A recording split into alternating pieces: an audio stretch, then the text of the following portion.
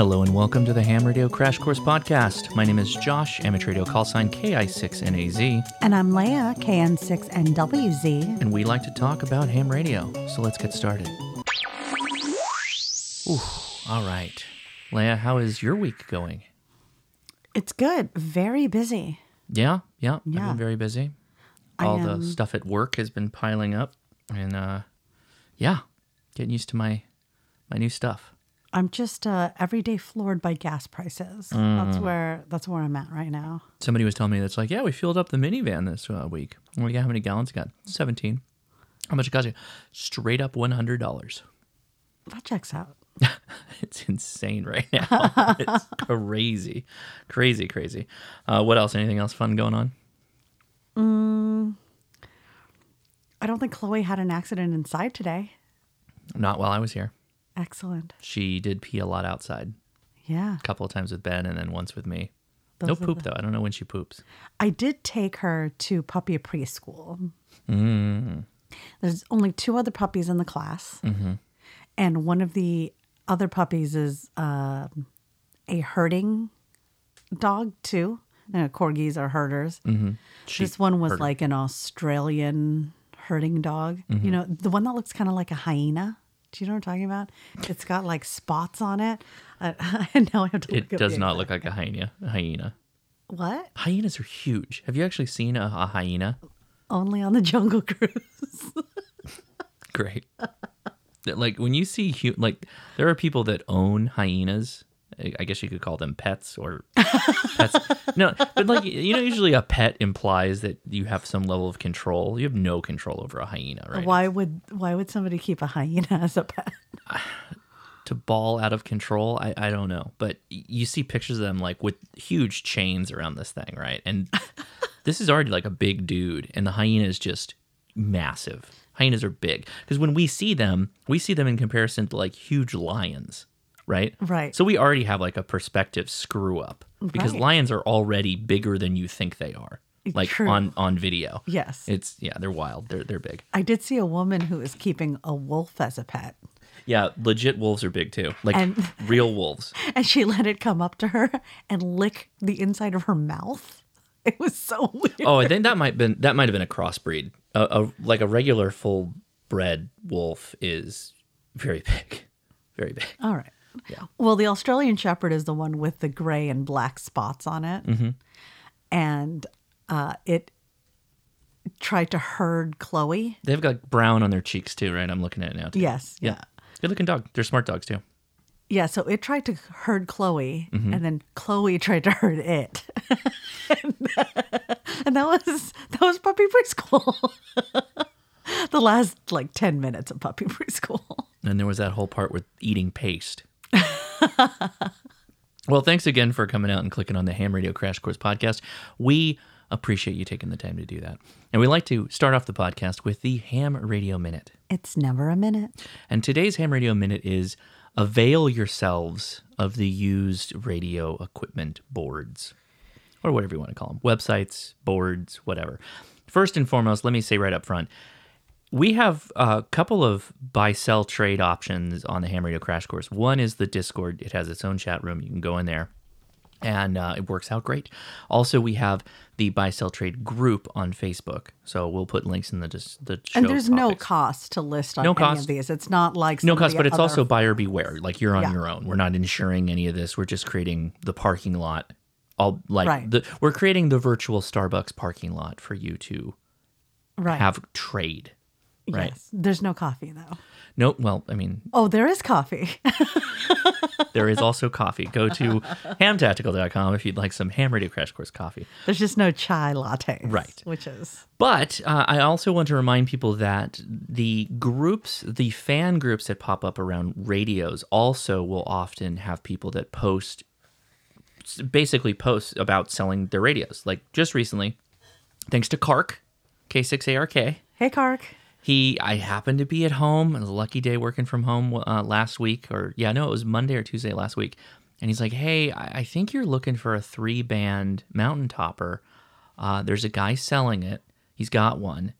And also an Elecraft K1 tuner, which I almost bought one, recently. So I was like, interesting. Okay, how much does he want for it? And he's like, $450.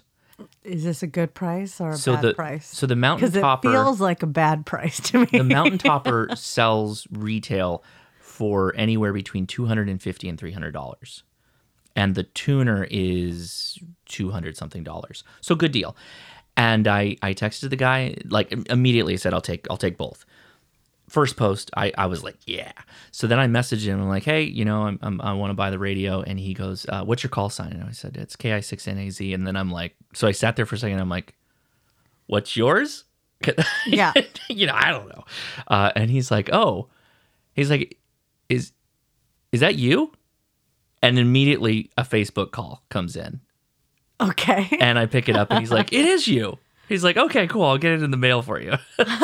And he had like a buck converter and he had a bunch of accessories. What does he mean? Is that you? Like, KI6 and hello, me. is it me? Is it Ham you're looking for? And so he had a bunch of accessories. Like he had the volume control for it. He had a buck converter for it. He had a dongle for a 9-volt battery. Just a bunch of little odds and ends. So I was like, oh, this is fantastic. So he got it in the mail. Radio works perfectly. Just a story on, oftentimes when you're buying something used on the internet, you put in a bit of risk out there, but keep in mind that you need to use PayPal if you're going to use PayPal, if you want to use PayPal. I know people are trying to get away from PayPal, but make sure you're using whatever method has the insurance baked into it. And if you need to pay a couple dollars extra because the seller doesn't want to absorb the costs of that, fine, do it. It's worth you not getting ripped off for it. eBay has the same kind of thing. Make sure you use that. eBay, QRZ.com. I like the Facebook groups because they're generally people that are passionate about those radios. So oftentimes if they end up getting one or more, they'll sell them on the Facebook groups. So keep an eye on them, particularly if it's a radio you've been looking for, which is also the topic of this show. We'll be talking about unicorn radios, which I'm very excited to talk about unicorn radios. I will say that whenever you mention you buying more ham radio equipment, I instinctively start looking up purses. Did you do that right now? Did you already pull up the website for the purses? Did you get on There's just one website. It's all purses. I'm just kidding. It's allpurses.com. Or it's spitepurse.com. Yeah. Now bring the beer. Well, this week I made a beverage. It is You did. vodka, Yes. Dole 100% pineapple juice, Yes. and a splash of club soda. Yeah. Pineapple spritzer. A pineapple spritzer. Shouldn't a spritzer be mostly club soda and just a splash of the juice? Not my way. It is delicious, though. Pineapple juice is probably my favorite juice. Not my favorite juice. Guava juice is my favorite juice. Okay. Pineapple juice, it just doesn't taste ever as fresh as like eating a pineapple to me. Unless you're getting the juice from the pineapple. Right. I love... You're being real high maintenance. No, man. I like going to Trader Joe's and getting those spears of pineapples. Oh, those are good. And just eating them and then drinking straight from the container. You know, they're particularly good because good. I don't have to prepare the pineapple. Eating pineapple takes me back to like when I was a kid. You remember when Warheads came out? Yes. And Warheads were like violent sour, Yeah. like sour hard candies. Yes. And you never ate like one. At least I don't know anybody who did. You'd eat like the whole bag. I And did then not your do that. tongue would just be bleeding. I would have like one, You are a psychopath. maybe two, That's and then I would save some for later. that is They psychopathic. literally even come in containers so you can seal them. They to came eat for individually later. wrapped. I'd be sitting in the back seat coming back from like Wild Rivers because I bought like 2 packages of them and I just have like wrappers all over me. And you And then my wonder tongue where would the be kids bleeding. get it. I could barely talk when I got out of the car because I was just sitting eating Warheads the whole time.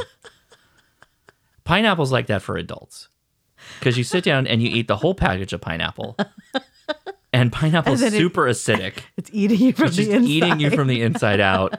It's a reverse Sarlacc pit that you created in yourself. It's fantastic. I love pineapple.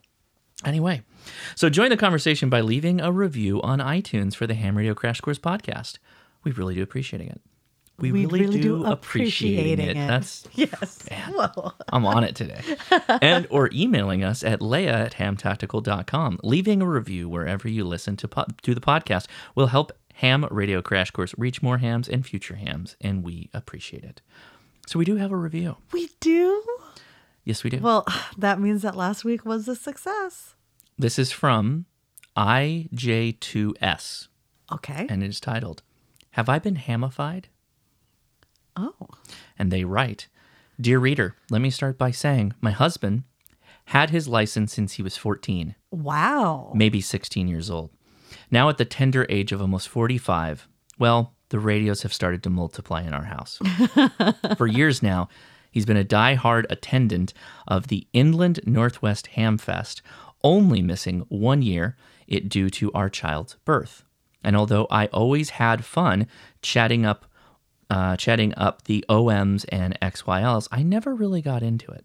Until one day, I started playing around with the knobs on his radio in the garage as a distraction from my PhD work. Well, as he came back to his radio, I sheepishly stepped away.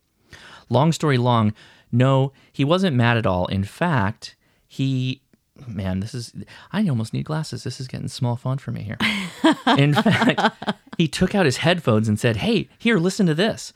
It was Josh and Leah cracking up about something, and the laughter, much needed because of said PhD anxiety, sucked me in later the day I walked the dog while listening to the rest of the podcast, and as they say it, the rest is history.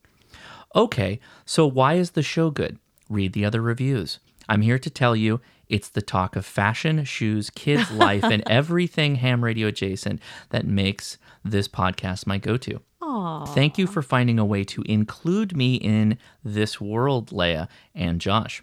Also, I really love the preparedness corner and the study questions. Planning to get my tech license as soon as I defend my PhD in 12 days. Oh, and dear reader, give your wife the podcast and welcome her into this world. It's way cool. Well, good luck with defending your PhD. That is a very nice comment. Thank you so much for that. That was amazing. Yeah. Thank you for that review. That was great. Well, Are you ready? Well, it's too late now. Are you ready? Drop us a review on iTunes. Into the unknown I will go, for I shall fear no man of peace. Let's go. 1 foot after the other, Are you ready? for I am prepared to survive. I'm not allergic to bees. I realized I didn't do my normal thing of like, hey, if you got the time and you want to show you like the podcast, go drop us a review on iTunes. It's like the YouTube equivalent of giving a thumbs up. Only longer, more complicated, and burdensome. Thank you. only so complicated and doesn't aggregate anywhere except for on iTunes. Right. I mean, actually, iTunes doesn't even aggregate. So, I don't know anymore. yeah. Well, have you been following the news? A little bit. Did you hear what happened to Russians and because Visa and MasterCard took a stand about the issue? Also, I've heard about the Russians, yeah, but you should probably be more specific. Did you hear that Switzerland picked a side? No. I think so. What side did they pick? So Switzerland joined in on the sanctions. Wow. They're still doing some trade with Russia, but man, you messed up when Switzerland takes a side. Yes. So specifically about Russian money. The ruble. In this emergency, Putin has banned Russians and companies from transferring cash abroad. Okay. Also, Visa and MasterCard block Russian financial institutions after sanctions were implemented. Wow. So there were reports that Russians were having issues accessing their money. I don't know how much of it's true. I mean, I saw a video of people like lined up outside of banks and stuff like that, Russian banks. I don't know if that's Like any propaganda, is this an actual picture of right now, or is it of the past? Like Exactly, whatever. But exactly. I've seen similar things. So it got me thinking, how much cash do you need on hand in an emergency? Okay. Right? Because if this proves anything, like the first thing I thought when I saw these headlines and I hadn't dug deeper, right? Because there's multi-layers to what can get out, what can be used, what can't be used, right? But it got me thinking how screwed we all are if for some reason there was something that caused a freeze on our money. Yeah. Because it's all in banks. We're all using just cards. Well, I right? mean, it's not physically in banks, right? Right, That's right, always, right. That's always It's one of my all- favorite things. It's digital, right? It's a digital number somewhere. It's not at any. I used to know this number off the top of my head. Like the actual amount of money in circulation is a tiny percentage of the actual money Right. that people own. Right? It's kept as a ledger. It's not actual physical anything. We're just one Ed Norton, Brad Pitt movie away from a complete financial reset. I'm not going to mention the name of the movie because you're not supposed to talk about it. Right. Right. I have always found this topic very interesting because of obviously the influence of crypto, like what that means. Yeah, what happens to crypto? I've always thought of this. Everything gets wiped. I've always thought, well, crypto still exists unless you like lose the internet, lose the ability to access the blockchain, lose the ability to transact via the blockchain. Sure. A lot of people have cold storage or wallets that they keep their actual money, their Bitcoin in, if you will, or the references to it, right? It's not stored in an online system that can be easily manipulated via, Or corrupted. not necessarily corrupted, but more like hacked, right? When somebody gets access to your cryptos. I always have thought about this in time-based discussions. What currency is of value depends on how far away you are from the thing that disrupts the norm. Right. I mean, you're invested heavily in ham radio futures. Right. A lot of Baofangs, a lot of coax, all those things. I mean, Baofeng is your currency. Baofeng and Baofeng accessories. So the way to look at this is like if we had like a huge disaster, or we'll call it the movie that shall not be named effect, right, where they destabilize everything. Then immediately after that, people aren't going to be necessarily, at least not most people are not necessarily going to be trading with Bitcoin, right? Right. They probably won't be trading with full-size ounce gold coins either, right? You'll continue to use cash until you have some kind of a signal that the cash is worthless. Possibly. I would argue that immediately after any major event, people will be bartering. Sure. Like if it's a telltale super destabilization, people will be bartering and trading for things that they need. I mean, with individual to individual, sure. Sure. I mean, if you're talking like a disaster happens, right? The things people care about is like food, tarps. Well, I mean, the first thing tools, you're going to need plywood. is cash to go buy them from the businesses that still have them in stock. I'm assuming that's gone. Oh, just immediately stores poof. No, it's just like run on toilet paper, right? Run on toilet paper and paper towels that we had for COVID. And COVID was the softest of things that could happen, right? And we saw that it completely Right. liquidated supplies. If it was anything harder than that, everything held in hand at a supermarket, they only have like a couple of days worth of supply anyway. And that's a couple of days of supply of normal shopping. It cannot handle surge shopping, right? They just run out. So canned foods, gone. Anything shelf stable, gone. Well, you still have wholesalers, distributors that are sitting on a large amount of product. Assuming, sure. Okay. So So how much cash? you tell me what you think, and let's go from there, because there's many schools of thought on that. In on hand, I think $200 in cash at minimum on your person. What denominations? I don't know, 20s. Okay. And then in your home, this is largely going to depend on where you live, obviously. Us in California, with a higher cost of living, higher cost of goods in general, 2,000 to 4,000. Is this just a number you're pulling out, or is this something that you're... Calculated based off of like what I would normally spend in a month on household goods, doubled, Interesting. Okay. right? Yep. Because you have to assume that prices are going to double, but you need to be able to kind of buy things, you know, Yeah. from stores and things like that. And then it's really up to how much spare money you have that you don't need earning interest. It's really hard for me to say, oh, put like 10 grand in your gun safe or something. Because that's 10 grand. That's not earning interest. It's just sitting there like a brick. Right. What do you think about then, like silver and gold? Sure, silver and gold, because that in the end has a value, right? Like it actually has a use versus cash is only worth what somebody's willing to give you for the cash. Kind of. Again, that's also yes, precious metals also have intrinsic value, but not nearly as high as what we trade for it.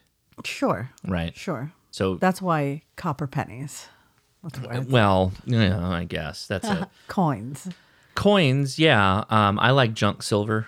The old, 64, 80, 64-ish when we got off the silver standard, right? So anything you can find pre those times, junk silver coins, because they can be beat up. Who cares, right? You're not like trying to use your graded coins in plastic cases for barter, because that's not going to be as meaningful, right? Just cheap silver is, and again, cheap, it does not have numismatic value, right? Right. It's just a coin. It's a piece of silver. Right. Coins are easy to carry, easy to transport, so I always like junk silver. Then the question is, do you put some funds in crypto? I don't know, because the difficulty there is, again, how are you handling the transactions? Right. You are putting them in a crypto wallet. Right, but you don't there's not like a device, so you it's not a Tamagotchi that you dock them and then you exchange currency. I'm sure something like that probably exists, but at the end of the day, it's got to get into the blockchain. Right. That transaction needs to be tallied and saved. So in my mind, what I'm seeing is a financial collapse, not so much a lack of electricity or internet. How would that happen? Hackers and viruses. That's how. Interesting. You have a very specific doomsday scenario. Or in the case where things are just getting frozen. Banks are getting frozen. Why would a hacker bother targeting just banks versus also targeting the many repositories of crypto that are online?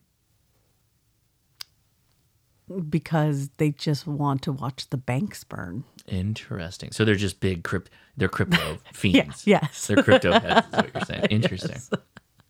So that's the problem with when you start talking about currency, is that you can go down many like doomsday scenario, Right.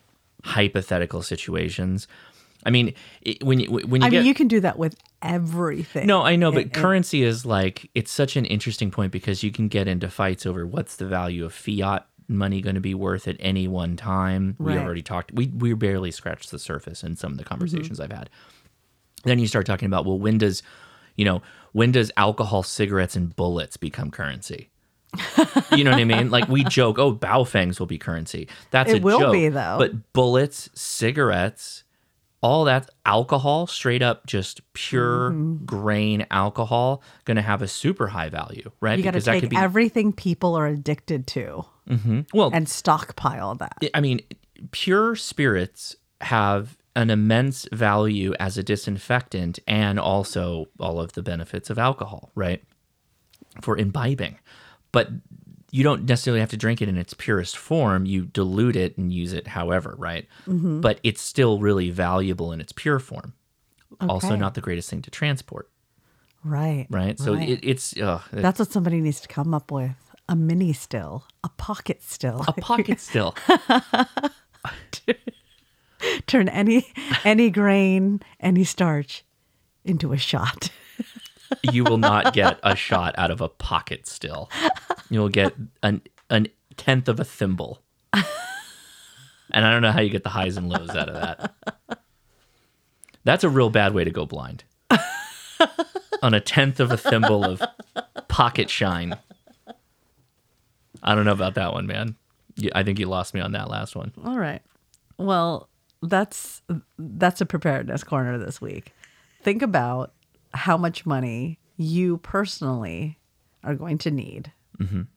If you'd like to share your thoughts on this, feel free to join us over in the Discord. The link is in the show notes, and there is a Ham Radio Crash Course or HRCC podcast chat. Just scroll down a little bit and you'll see it. It's on the left-hand side. Think of IRC, but the chat rooms are on the left, and that's how that works. Huh. What's happening? The staircase has changed, remember?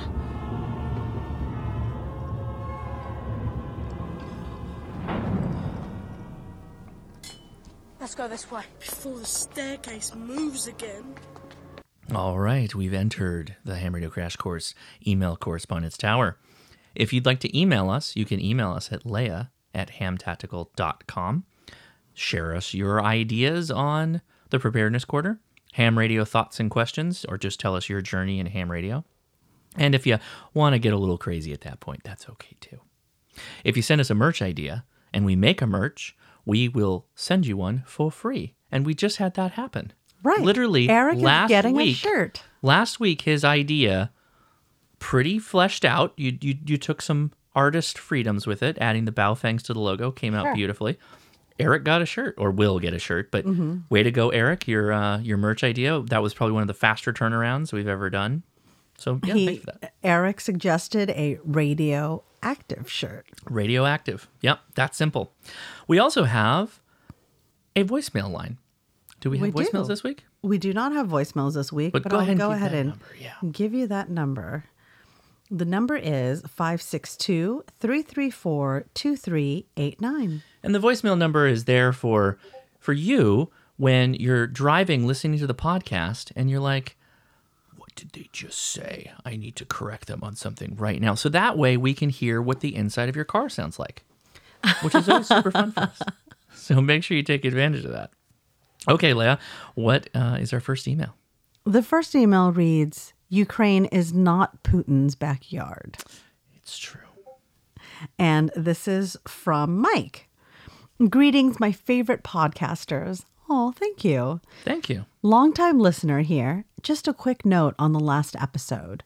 Ukraine is a sovereign country, not a Putin's backyard with territorial integrity guaranteed under the Budapest Memorandum. Basically, they gave up the nukes left on their territory after the USSR had fallen under the condition that the U.S. and Russia will keep their territory as it was the moment of signing. It was tested during the Crimea War, and it is being tested right now. I know you know how it is, but in times of fake news, we all need to be especially cautious about the wording. Yes. There were examples in history when such generalizations led people to being reluctant to react, which led to bigger problems. See Anschluss of Austria, and then, well, the ones who do not draw conclusions and learn from history are doomed to repeat it. Yes. On the ban of ham radio, we still receive Ukrainian stations, and there are numerous WinLink nodes working just to provide a way of getting emails out to the world. The espionage side of the ban of ham radio is one thing. During the first days of World War II, Germans managed to catch and execute many hams in Warsaw. They didn't want to have skilled operators behind the front lines.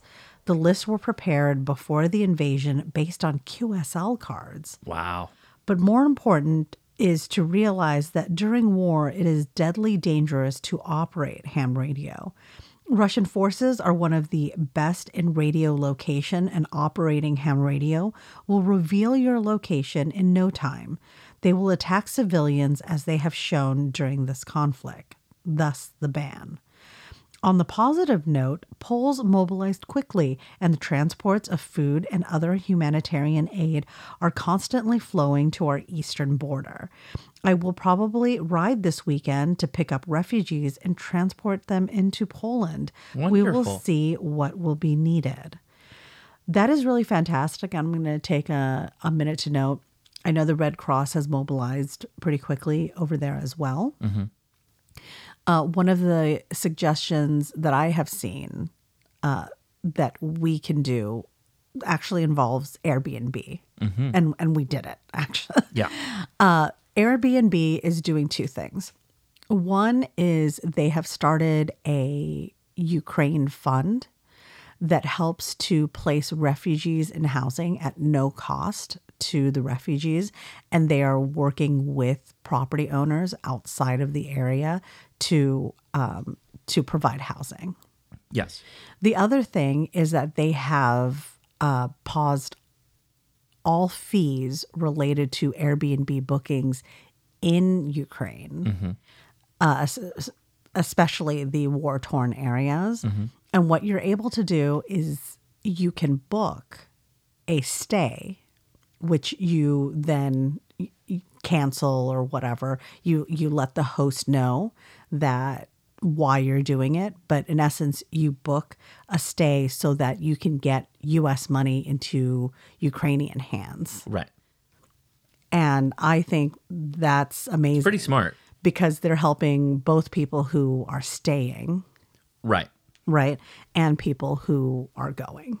Yeah. So there was an interesting discussion Leigh and I had on that, because I asked the question, it's like, okay, well, often the refugees are the ones that kind of need the money more Right. than the owner of a property, for instance. Right. But then it turns out that what we learned was that some of the property owners are actually using their homes, as you kind of already mentioned, to house refugees as they're moving along. Yes. So I was like, okay, well, that's helping to kind of Right.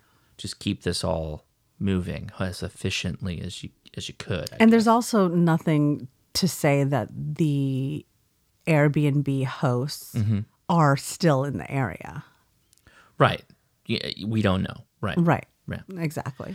It also, I think, is worth noting. Last week, I think we got a couple of people that mentioned, you said the Ukraine a couple of times in the podcast. I tried definitely did not that. to, but I want to give a little spice on this point. Go look up SNL and the skits The Californians. Okay, I'm gonna. There is going to be an explanation. I know that somebody Oh, he's not wrote done. in Okay. an email Okay. about referencing the Ukraine. Yeah. And thanks to Greg in the HRCC podcast That was a very channel good. too. That was a very good blog video. The whole thing that describes what's going on, or at least the history of the name Ukraine. why it was referred to as the Ukraine for It's so long. Borderlands, right? Ukraine The means borderlands, borderlands. and it's the borderlands for Poland Right. originally. So I will say that the reason that I do that is not knowing any of the Not history. because or we know any anything. of the background. It's because I'm Californian and we add the to literally The everything. 5, the 4, we Yeah. take the 405 to the 5. So I'm promising that I She will is try to trying. be much better about this. But I am fighting my own Californian accent to do it. Because when I talk about the U.S., I say the U.S. And then as a result, everything that starts with a U, I I added the to. I understand because Yeah. I did the same thing during the live stream and somebody called me out on it. It's not intentional. We don't mean it that way. And But it's we will literally definitely do better. fighting our personal Yeah. who we are isms, right? So please try not to take offense because it's Yeah. not coming from that point of view. But anyway, But lesson taken, deeply appreciated, and will be implemented to the best of our ability. that latter part, yeah, that's the tricky part. Exactly. Well, Mike continues. On the positive note, such troubled times triggered huge interest in radios. A Baofeng, I think UV83 or something similar, costs just south of 100 USD right now in Poland.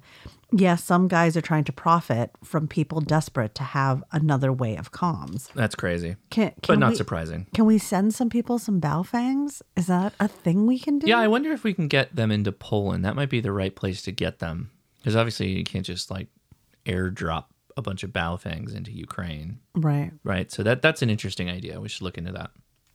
On a more positive note, you have said, Josh, I have put myself in a position where I have to learn faster.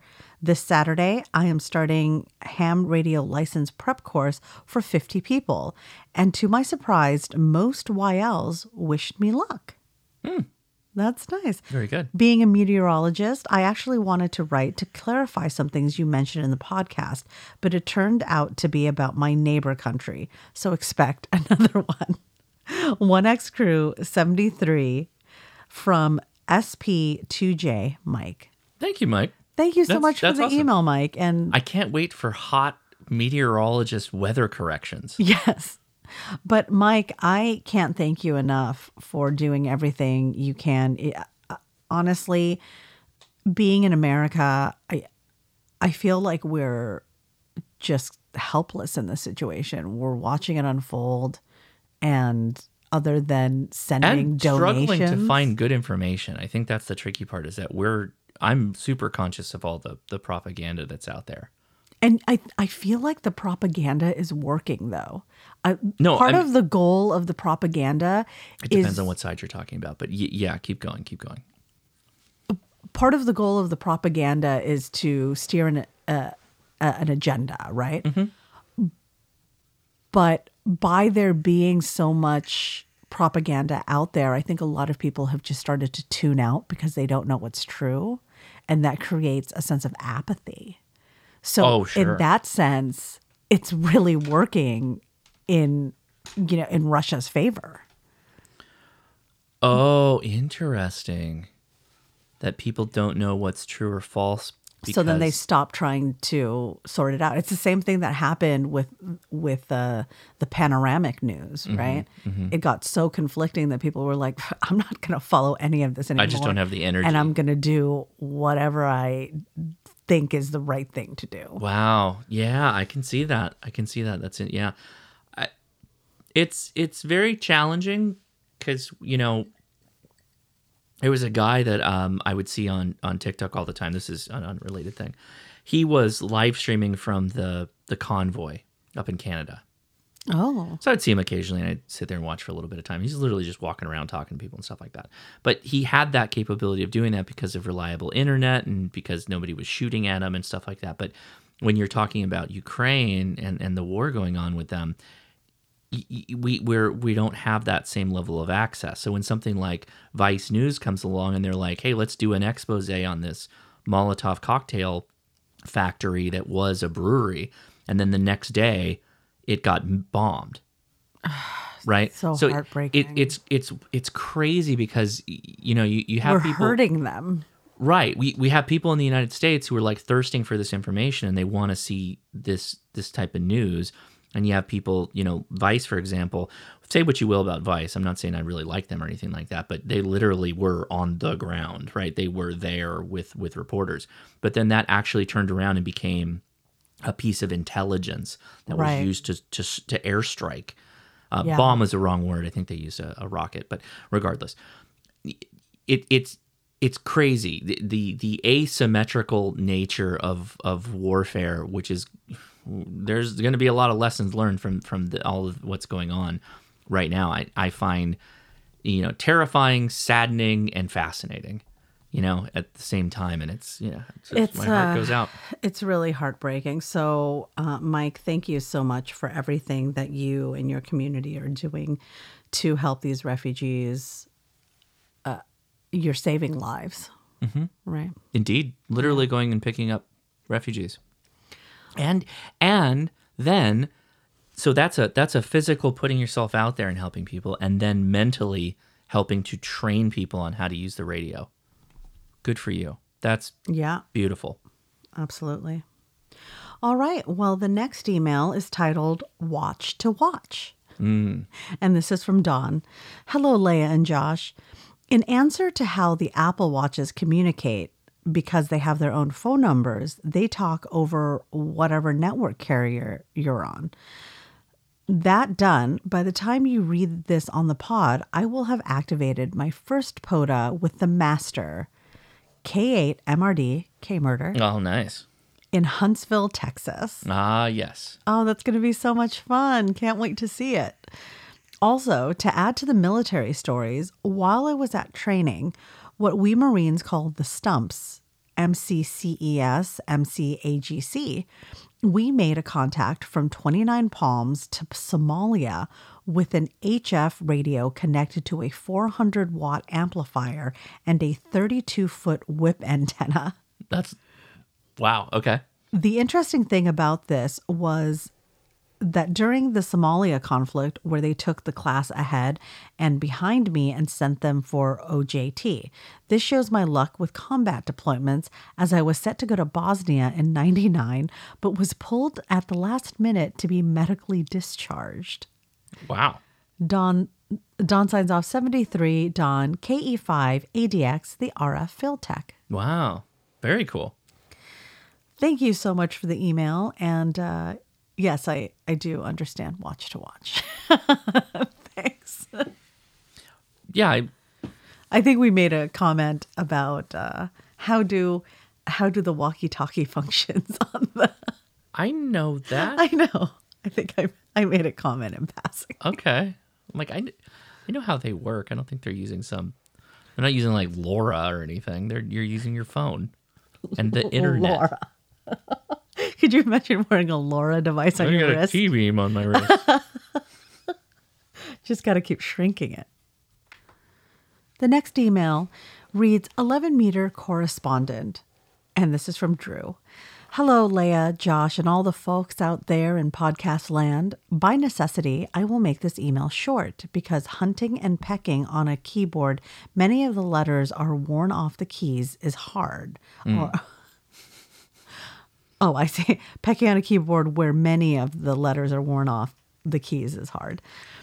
I am typing one-handed because I have thoroughly injured one arm and I'm not able to do a lot of things, including work. I'm so sorry you're injured, Drew. As such, I've been playing a lot of radio from the shack and giving my 3D printers, yes, up to 2 now, a workout. While spending time in the shack, I realized I had way too many hand mics laying around my desk, so I made a clamp on a hand mic hanger. If anyone wants to help make ends meet while I can't work, I'm selling them and can be contacted many ways, including this email and the HRCC Discord. I also threw another ham radio video up on YouTube that I think Josh will like about building an antenna and why you should too. Oh, nice. Excellent. Right there with the Ham Radio Minute from the podcast released today on March 4th. Anyways, I wanted to let y'all know I haven't fallen off a side of a mountain somewhere and I'm still enjoying the podcast at 1X. Excellent. Well, thank you for the update. I'm so glad you're okay, Drew. I hope that your arm heals soon so that you can be two-handed again. Yeah. Drew signs off. Drew, KO4TWQ. Thank you, Drew. Thanks, Drew. The next email comes from our resident overachiever, Paul. It reads, a delta horizontal loop. Hello, Josh, Leia, and fellow podcast listener Paul. The other Paul. The other Paul. Yes. The horizontal loop. I take 0 credit for this antenna design. My Elmer, AE7FN, has built and tested many antennas in his backyard, including commercially purchased antennas. His conclusion is that the horizontal wire loop is the best antenna out there if you can't put up towers. So 2 years ago, when I was getting started, I helped him put one up at my QTH. To date, I have reached 147 countries from my home near Seattle. I am very impressed with the antenna. If you have tall trees and some backyard space, I recommend trying it. I would agree. My loop is a full 80-meter wavelength, so it's about 270 feet long. Yeah.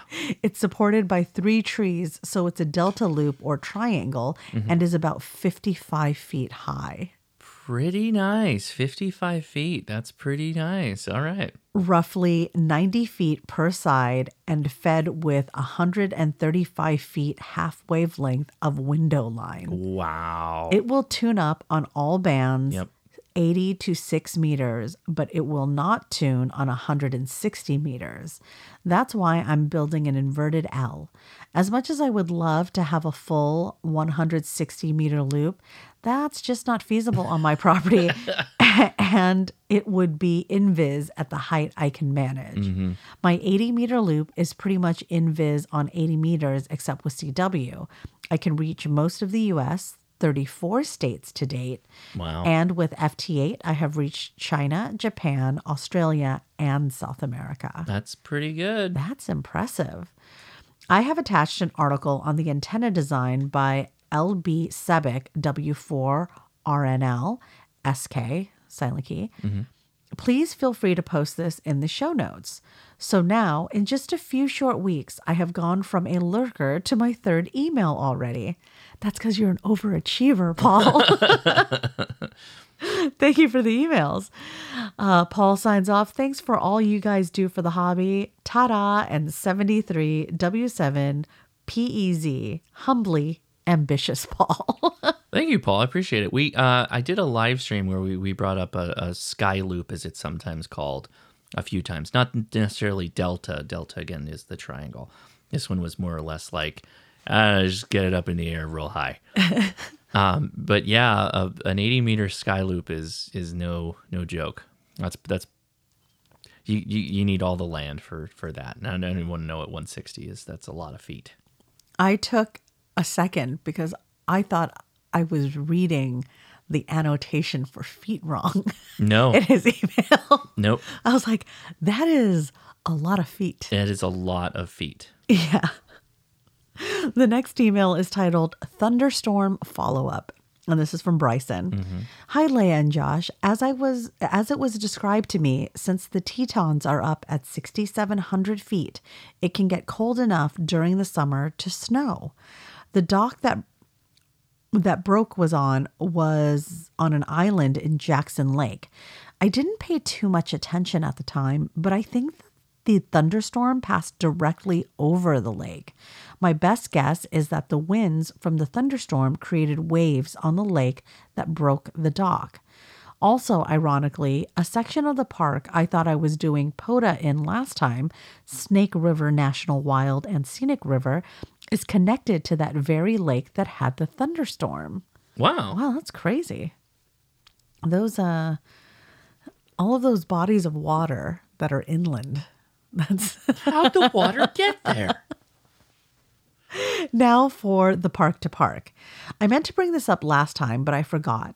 I'm not sure about the parks in California, but a lot of the parks out here are huge national forests, or in this case, a national wildlife refuge. It's also a lot of mountains and valleys. It's just a guess, but I think that the other activator was probably in a part of the park that was about 15 miles away. Still doable with 5 watts at an HT, except for I was in a river canyon. Still kind of curious if that would have counted as park to park. I should probably take another look at the rules. If you're calling from the same park, that should be right. I'm assuming, 'Cause yes, you're you get both- points as an activator and points as a chaser. Yeah. You would get chaser points on their log, and they would get chaser points on your log. Sure. I think so. The logic works out, but like anything in ham radio, you gotta double check. Bryson continues, not sure if anyone is interested, but the Idaho QSO party will be this weekend, assuming the podcast comes out on March 11th. One of the local clubs is planning to set up a park along the river. Or set up in a park along the river. He's randomly popping up parks. That's... Just set up a park. It's a pop-up park. He's going to set up in a park along the river. POTA and a QSO party. It should be a fun weekend. That'd be a fun little device that you could have that you just like set it up, you put it out there and you click Pop-up the button, park? and it's like a POTA in a case. What does it have? Like a shelter, a picnic table? It becomes a POTA entity. You're like, where are you activating? Chuck E. Cheese parking lot. It automatically sends the POTA data. Yeah. It's a POTA pop-up. He's just, that dude is a POTA. What's that guy got? What's the national grandeur of that park? It's an easy up and a 1970 Chevy. Is that Joe Redcott? Is that your- Bryson signs off. Thanks for another great podcast. 73 Bryson N7 HNL. Thank you so much, Bryson, for writing in and clarifying that story about that freak summer snowstorm. That's Yeah, that's an interesting one. I'm that doc though. I don't know, man. That must have been an old doc. I have more questions. can't teach about an that old doc new tricks. That's Okay. Well played. the next email is titled Ukraine and Longmire. And this is from our very talented cheese smoker and Cougs aficionado. And that's like the college Cougs, not like the other type of Cougs. Right. Although I don't know what Adam's dating habits are. That's true. We're not be talking both. about the Foxfire. Yeah. Josh and Leia, as I was sitting and just listening to your podcast with the YL, she had a hot take on Longmire. She directed me to email and say it was filmed in northern New Mexico. Yes, Okay. checks out. Yep. And then she flung the bird in the general direction of the speaker when Josh suggested to get the DX Commander, which is now in queue to be ordered. Thanks. I'm going to take a minute right here to mention something that happened to DX Commander. Yes, we should mention that on the podcast. Callum, who is probably one of the most entertaining. One of the most entertaining ham radio YouTubers for sure. Yeah. Yeah. He ran into an issue with Google. His original YouTube page is no more. Correct. And I have some details, but not all of them. I know a lot of people, a lot of the YouTube friends of mine, ran out and made a video really fast on it, which is good. Get the word out because he does have another account. Yes. And another YouTube channel up, so you can follow him there. The link will be in the show notes, so go check it out. There is a lot of people posting this on Facebook pages, different groups, posting all over the place like this is some kind of YouTube thing.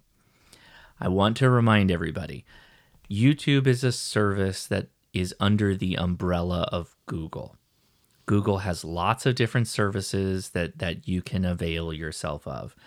One of them is Google Drives. And it's believed that something to do with changes recently applied to Google Drive is what landed Callum under the terms of service violations. I was looking at a couple of posts on this because it freaked me out. I'm like, dude, I use Google Drives all the time and it's attached to my YouTube. Oh my God. And it turns out that there's some people who had their entire Google account like banned because they changed a bunch of file names to have ones in the front. What? Yeah, there's some wild claims out there of some changes that YouTube has done.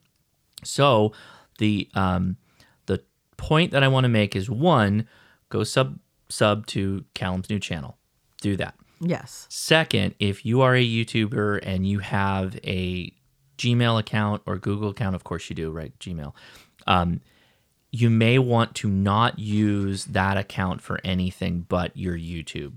And don't really use the Google Drive. Don't really use anything until we get a better understanding of what's all going on. What's the trigger? In parallel, for those of you like me that have been using, I have a couple of Gmail accounts. The one that is attached to my YouTube is my oldest one.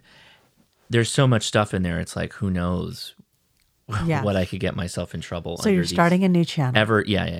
Under these ever-changing terms of service rules. So I'm actually trying to find out if there's a way for me to move my YouTube channel to a new clean Gmail account.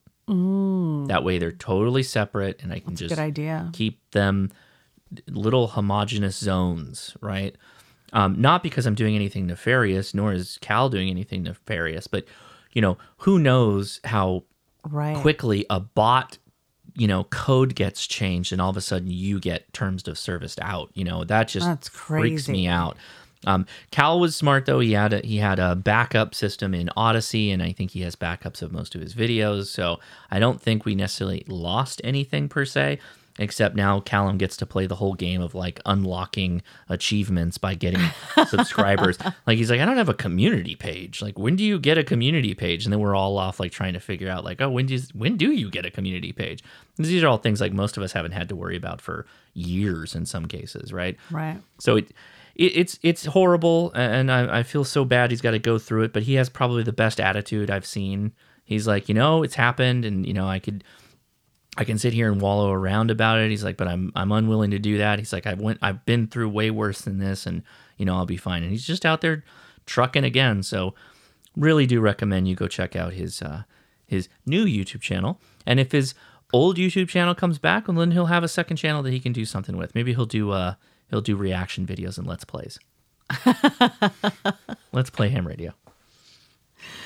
All right. Well, Adam continues. I also wanted to pop in and say that the DX10 only has one receive port on the back end as an FYI.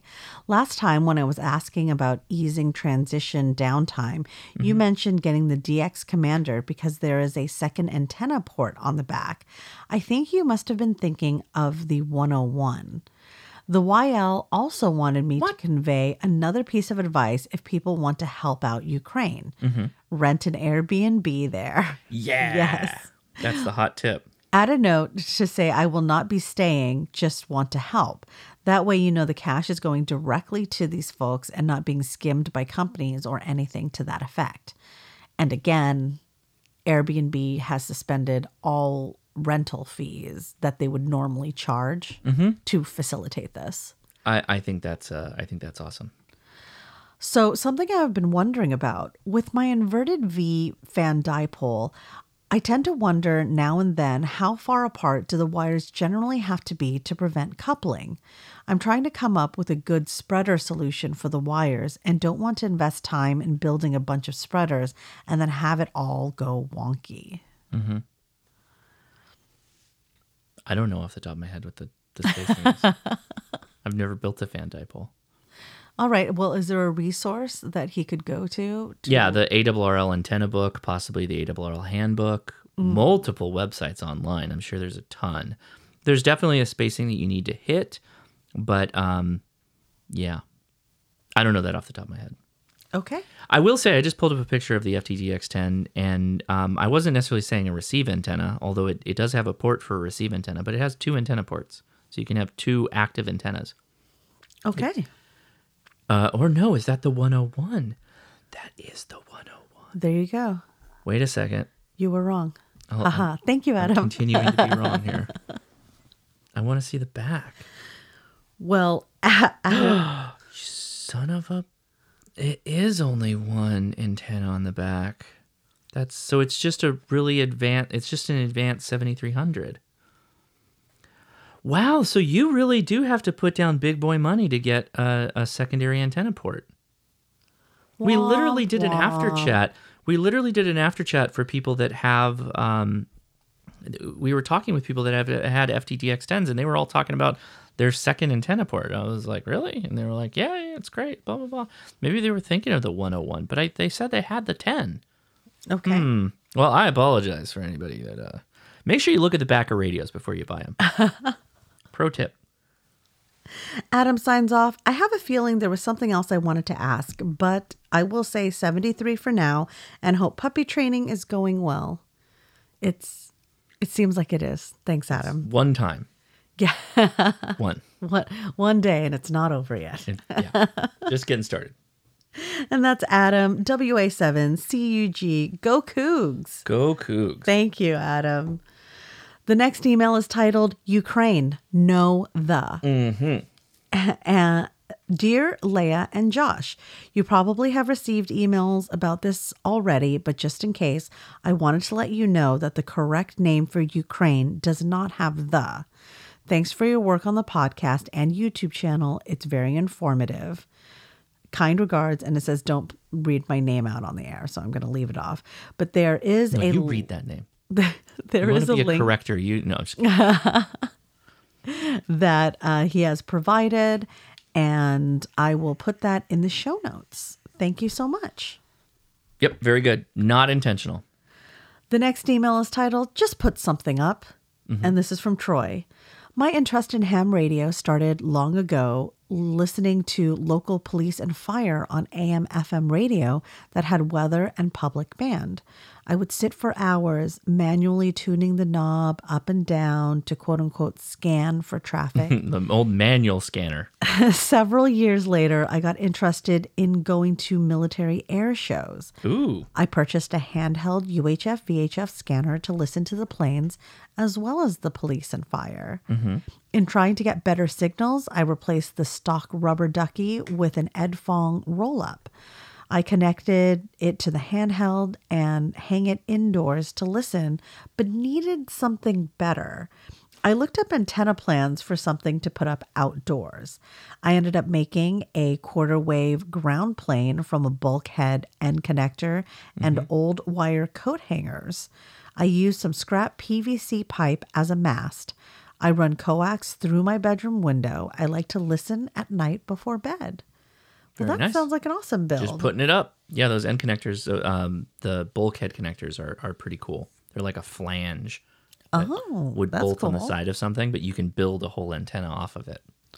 I live in Northern California, and with the fires over the last few years, I have been able to monitor firsthand reports on the fires. Wow. That's cool. One night I was listening, and it was the Tubbs fire. From listening to police and fire reports, I could hear about areas in danger and road closures. My wife was working the graveyard shift that night. I was able to call and warn her the area would soon be overcome. As she drove out of the area, flames on both sides of the road, I was able to warn her of detours and guide a safe way out. Wow. That's awesome. Attached are photos of the homemade coat hanger antenna. I'll drop that in the HRCC podcast channel of the Discord. It is, that's amazing repurposing. I'm going to Yeah, show super cool. Josh real fast. Yep. Nicely done. Awesome. With and I'm assuming not very expensive. See, Josh, it doesn't have to be pricey. What? You can just make it and it'll work. Yeah. You can do that. Thank you so much, Troy. Yeah, thank you, Trey. The next email is titled, "Oh no, my YouTubers, they're broken." And this is from Wes. Good evening, my fellow radio addicts. I feel that enough time has passed to make this comment.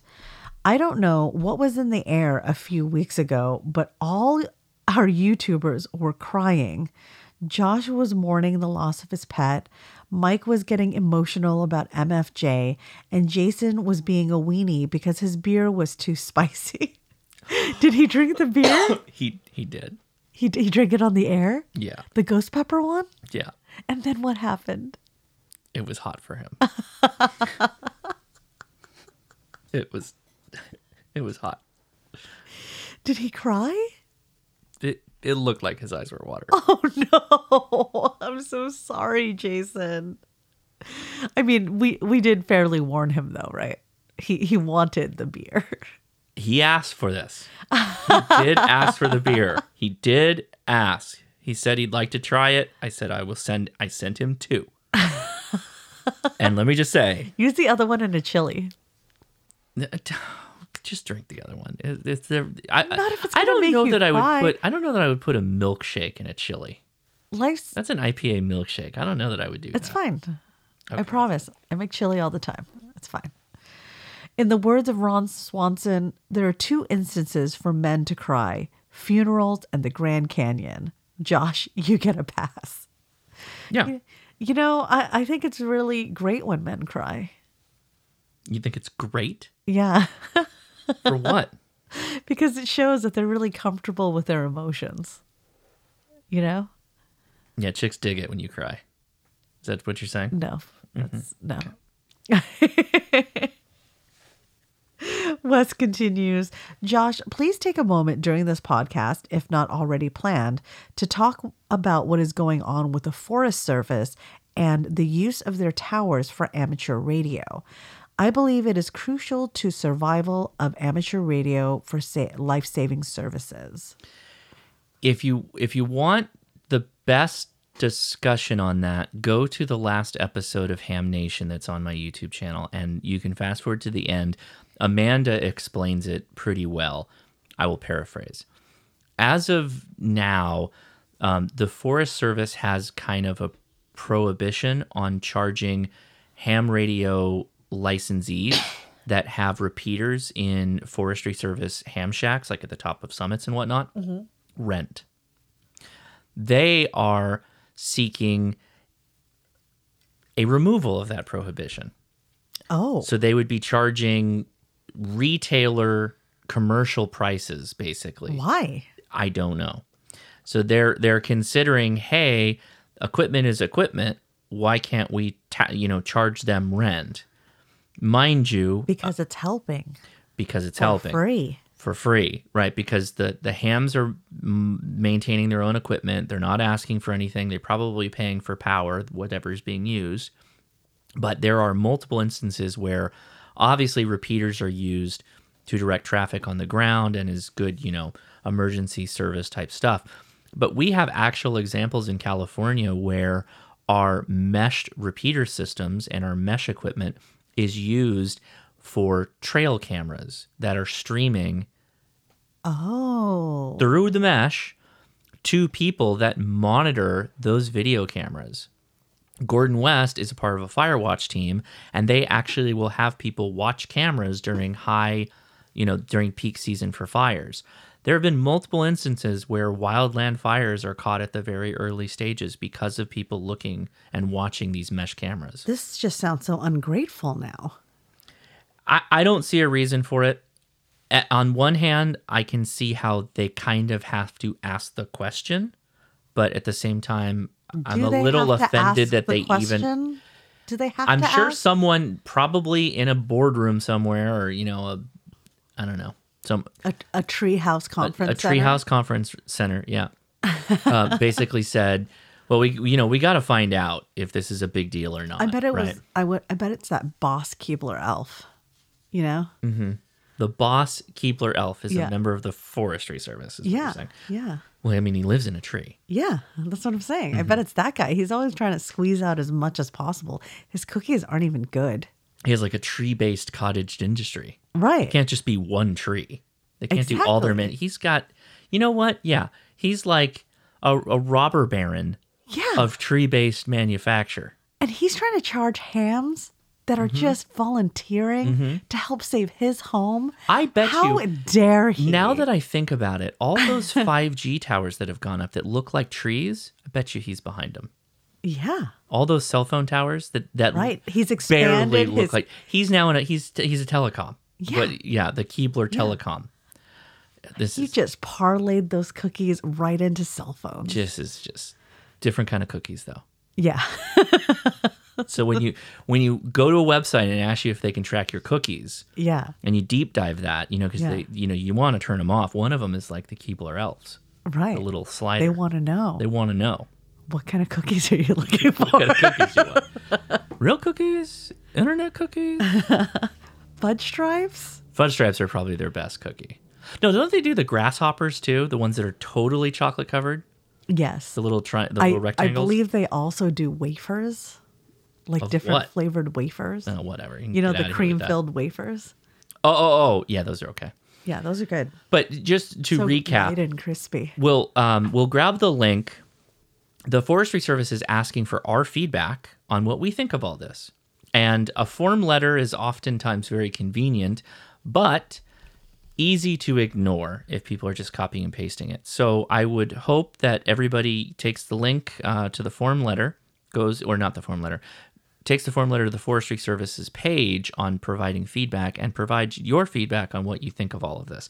We're obviously against the removal of the prohibition of taxing rent or charging rent to these clubs that are putting up repeaters. This just reminds me of another CAL FIRE situation again that we were in Right. like 3 years ago now. It might help to mention that you prefer the grasshopper cookies to like Thin Mints, you know, just like That TikTok still makes me laugh so hard. Where the guy's like, Samoas are garbage. The best cookie is Thin Mint. those are the two best. Arguably, yes. For totally different reasons. Totally different reasons. Because But the argument caramel that delight is essentially depending on where your Girl Scout troop It's a candy is, bar. It's either Caramel Delight or a Samoa. right. It's really just a candy. It's just a candy. Right. It's like a Mounds meets a Twix, which is amazing. But the guy that came for the dude that said Samoas are bad, after he said Thin Mint is his favorite, he's like, "What's the main ingredient? Crest?" It's so funny. Thin Mints are so good too, though. Frozen. Yeah. Did you know that if you wanted to just go ahead and take money and donate it to your Girl Scout troop, because it turns out they make less than $1 a box. And in Airbnb. our area, in our area, the boxes go anywhere from like $5 to $8. You could literally take that money that you were going to buy 5 boxes with, give it directly to your Girl Scout troop, and then go to Aldi because apparently the same bakery No. makes Girl Scout cookie ripoffs and sells them at both. Actually, they sell them, I think, at like the Dollar Tree too. And they're cheaper then. Yeah, they're Considerably. $1. If you want last year's Girl Scout cookies, consider Dollar Tree. People did taste tests, and some of them said that the ones that they were buying from Aldi tasted better What? than the Girl Scout ones. And then you're getting a box of cookies. For Or- nothing.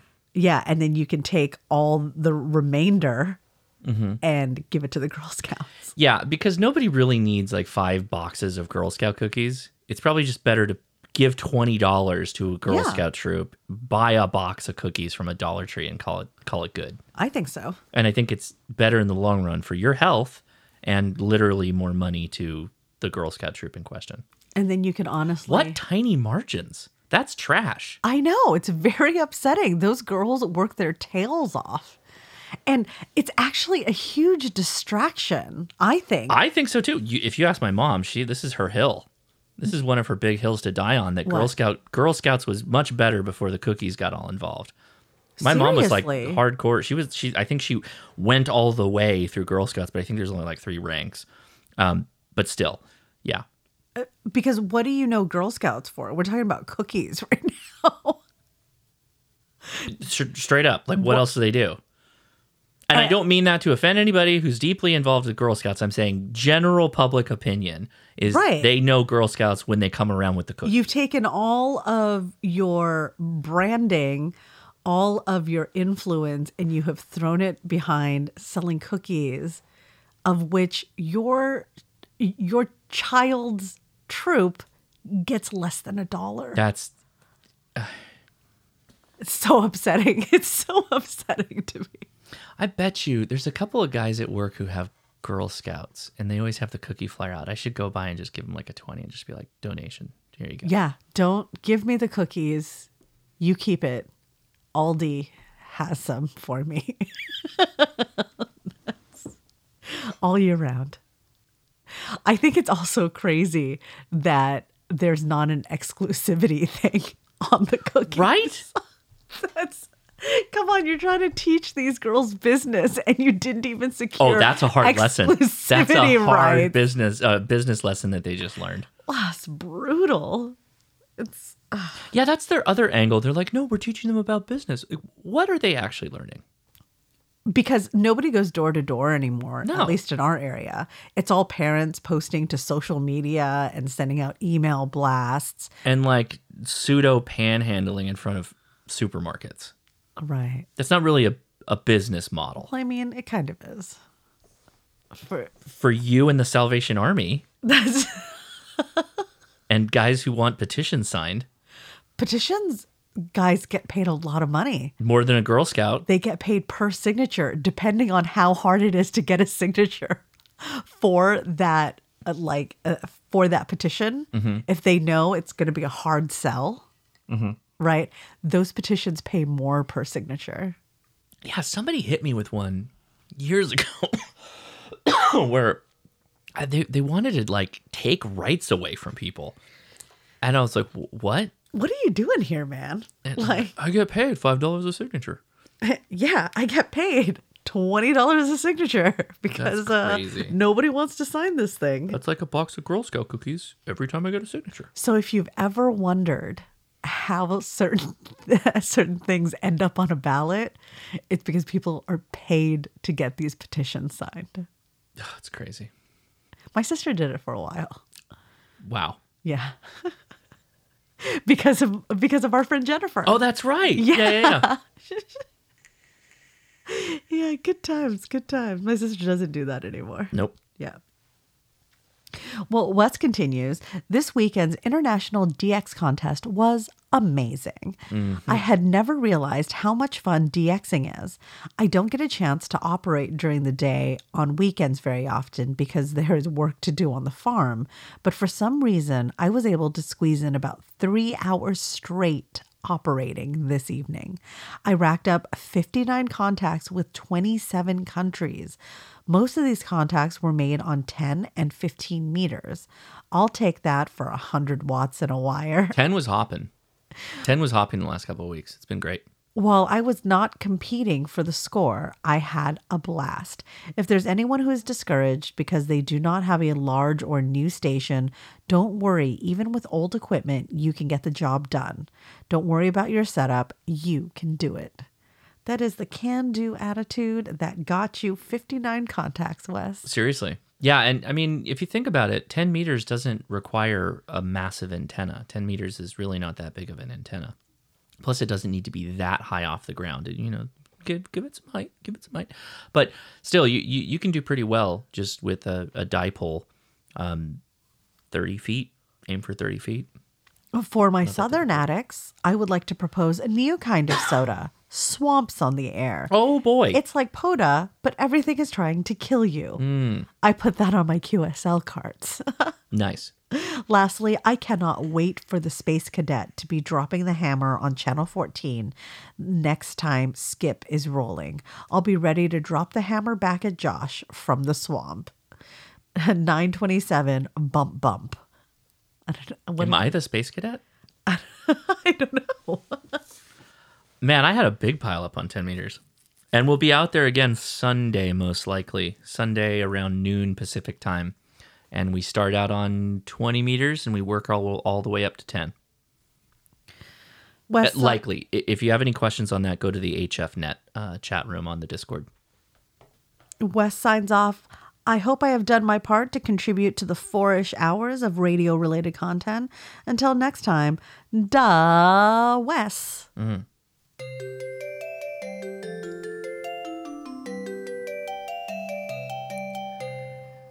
Well, hello, everybody. We're back.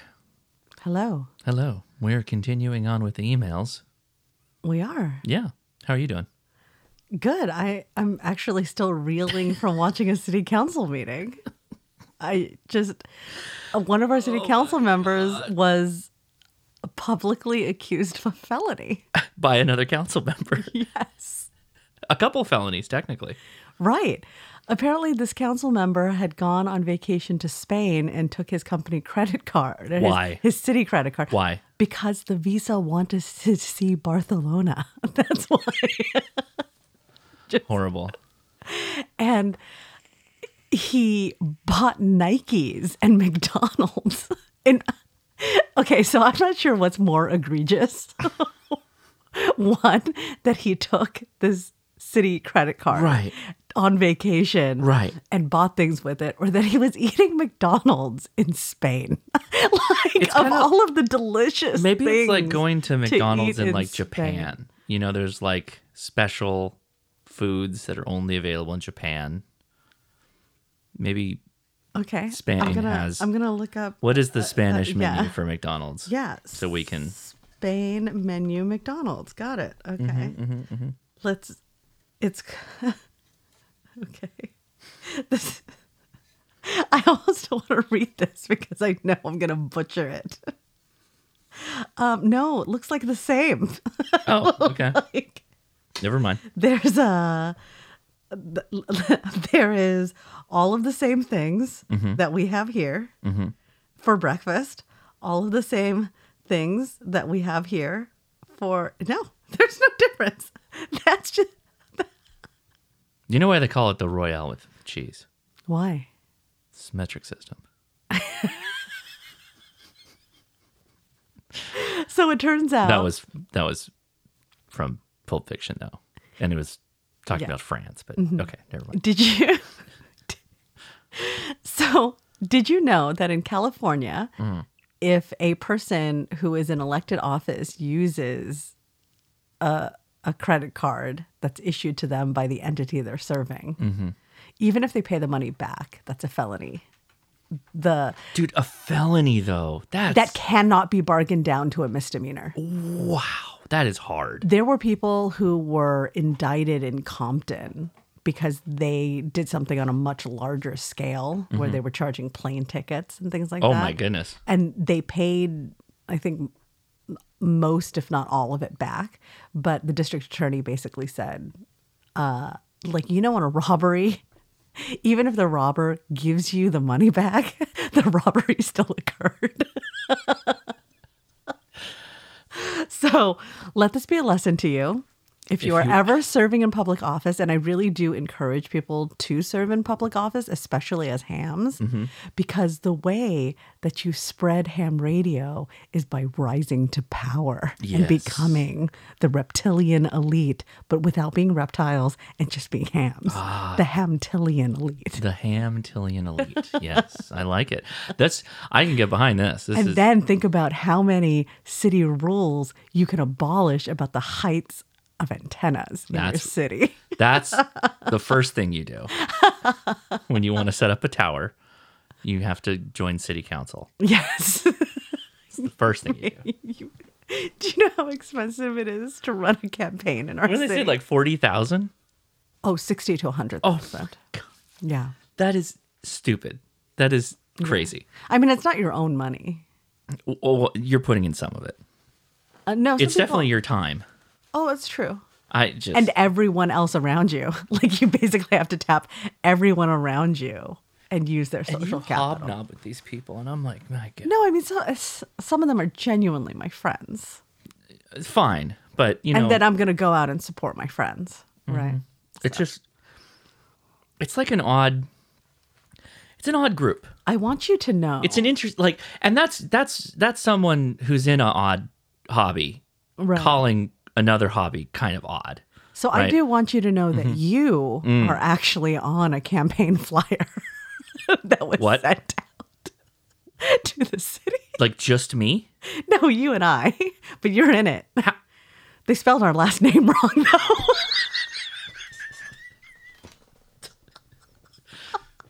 Mr. and Mrs. Hashnasi.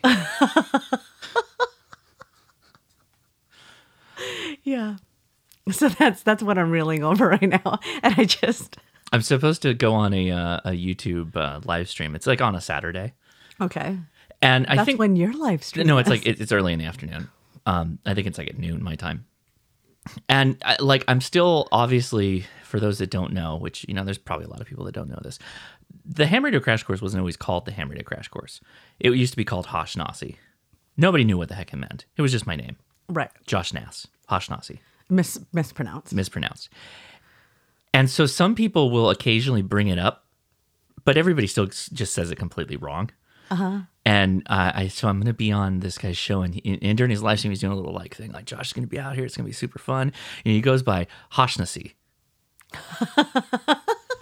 and he's the sweetest guy. He means it in the best way. But it's like, yeah, no, this was not a good name for doing anything on YouTube. Yes. One needed to separate themselves from this, and I did. But yeah, people still call me that occasionally. So yeah. All right. Okay. Oh, I also joined the Rod and Gun Club. Yes, you did. Yeah. Mainly because they do door prizes, and they got you in the oldest gun club trick in the book. If you want to get in the raffle, son, you got to be a member. Well, my friend was president, and you used to be a member 8 years ago. I used to do their website and their newsletter. And you did all the volunteering at the fireworks thing. All the things. And the pancake breakfast on the fishing derby day. I almost blew somebody's face off with, not a gun, with the pancake griddle. They couldn't get the pancake griddle to light, and it's all these old guys standing around it. I'm like, step away, step out of the side, noobs. And the problem was they had the butterfly valve not adjusted, so it wasn't getting a proper air mixture. Mm-hmm. But that's one of those big ass griddles, right? Uh-huh. And he had his arm up to his face into the griddle, and on the other side though, so I couldn't see it. And I was like, okay, everybody, step back. I repeat, step back. And he did I not. lit that thing on, and it was one of those griddles where it whooshes from one side to the other side, no. And he barely got himself out of the way. I was like, and he got all mad at me. I'm like, you guys called me over to light this thing, and got your whole body up in it. It's there was a bunch of other dudes standing around, so I couldn't see it. I was like, you asked me to light you on fire. You can't be on the west wing of the griddle inside it and get upset. So my friend is president of the club now. And I saw her that morning. She was like, oh, come to my meeting tonight. And I'm like, oh, and I hemmed and I hawed. And then I went because she goes and supports all my things. And when we're there, they're giving away a shotgun. What kind of shotgun was it? Who cares? I care. And my friend Cammie, she's there. Mm-hmm. And she was like, I have all this ammo and I have no gun. And I was like, what do you have ammo for? She's like, I've got some 9mm. I've got some shotgun shells. And I'm like, and you have neither a 9mm handgun nor a shotgun? And she was like, I came here to win it. And then I was like, wait a minute, they're giving away a shotgun. I would be very curious what the shotgun was. That would have been the first question I would have asked. I don't know. Last week it was Disneyland tickets and something else. These door prizes are serious. For what Disneyland tickets go for, that could have been a high-end shotgun. Yeah. Probably not, though. It's more something from Big Five. So then I joined so I could join the raffle. Mm-hmm. And then as I'm like, okay, bye everybody, in the middle of the I'm just kidding. I was just here. I didn't win, so I'm going to go. There were people who remembered you, of course, right? And as I'm leaving at the end of the meeting, somebody goes, but Josh is going to come next time, right? This is the only place in Cerritos that you care more about Josh than you care about me. Mm-hmm. And then I was like, oh, so just to explain where Josh is now, he went from fishing and shooting things to ham radio, another very now niche hobby. And then somebody goes, oh, he should come and do a talk. And I'm like, that's neither rods nor guns. Stay in your lane. Peace, I'm in. And then he's like, but I'd really like to hear it. I think I've seen him on YouTube. Well, there you go. He does a talk every week, guys. I mean, you could do something. They do a lot of Yeah, There's outdoors. a lot of camping, outdoor stuff. And so now boating. When I was a member, they did not do that. it was It was all shotgun, it was like shotguns and handgun. yeah. And But then the handgun very, was like a very weird little rod. Very No little, rod, Yeah. all gun, Yeah. and all shotgun. Oh, so that guy that when you were a member, Mm-hmm. he was the one who was like, "Hey, why don't we do more fishing stuff?" Right? Mm-hmm. Because I'm really here for the fishing stuff. He's still in the club 8 years later, and he is the one that's planning all the fishing stuff. Well, he was back then, but he was always doing like these like day-long or weekend-long deep sea fishing things. Yeah. Like that's his jam, and I don't have that much interest in deep sea. Right. Now you get to check what you're interested in. And I chose municipal lakes. I'm really into lakes. All right, let's go. We're never going to get through the emails. The next email is also from Wes, Okay. our leather tooling master. That's right. Our Tandyman. That's right. I go a totally different way when I hear the word tandy, though. Computer? Yes. Yeah. It's like, you're carving up tandies? It's a real niche. Or is it a niche? Anyways, this email Wow. is titled Laura Meshtastic Builds.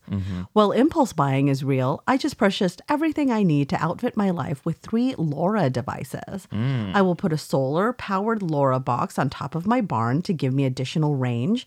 If Josh got a 3-mile range in an urban environment, I will suspect in a more rural environment if the barn is higher than the surrounding trees. Josh, did the upgraded antennas add sufficient amount of range? I would like to build a setup of 10 units to mesh together for my community during disaster periods such as hurricanes. The area is about 10 square miles. That should be fine. Josh, I have watched your video about 6 times a piece to make sure I have everything covered.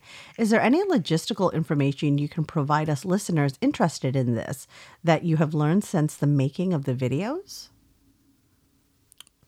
Yeah, I've since been able to use Wi-Fi to connect my laptops to the Meshtastic devices. Mostly I showed tablets over Bluetooth. They, at least if you go with the T-Beams, they will support Wi-Fi as well, which is nice. The disadvantage of that, though, is it's purely command line. So you're literally making like a serial connection over Wi-Fi to the device. And you send in information, you send in commands basically to do what you need to do, which works fine. It just doesn't have that, pretty user interface. So it might not be the most approachable thing for most people, but it definitely gives you the most control because you can like push updates and you can do all kinds of more esoteric things with the command line than you can if you were using just the apps. So How do you secure LoRa Meshtastic devices across a 10-mile range that's going to be hit by hurricanes? you don't. I mean, you put them in waterproof boxes and do the best you can. But obviously, if you're in a hurricane, you're probably not going to be leveraging some solar. So you probably do want to put like a pretty beefy battery pack in there. If you think one 18650 will get it roughly 3 days, depending on how often you have it wake up, do what it needs to do, and go back to sleep. That's adjustable. They can last a whole week if you put a big enough battery behind them and you give them enough height. The improved antennas, the longer antennas do perform a lot better. So that is a recommendation. They also make antennas that can be, outdoor antenna, much higher gain.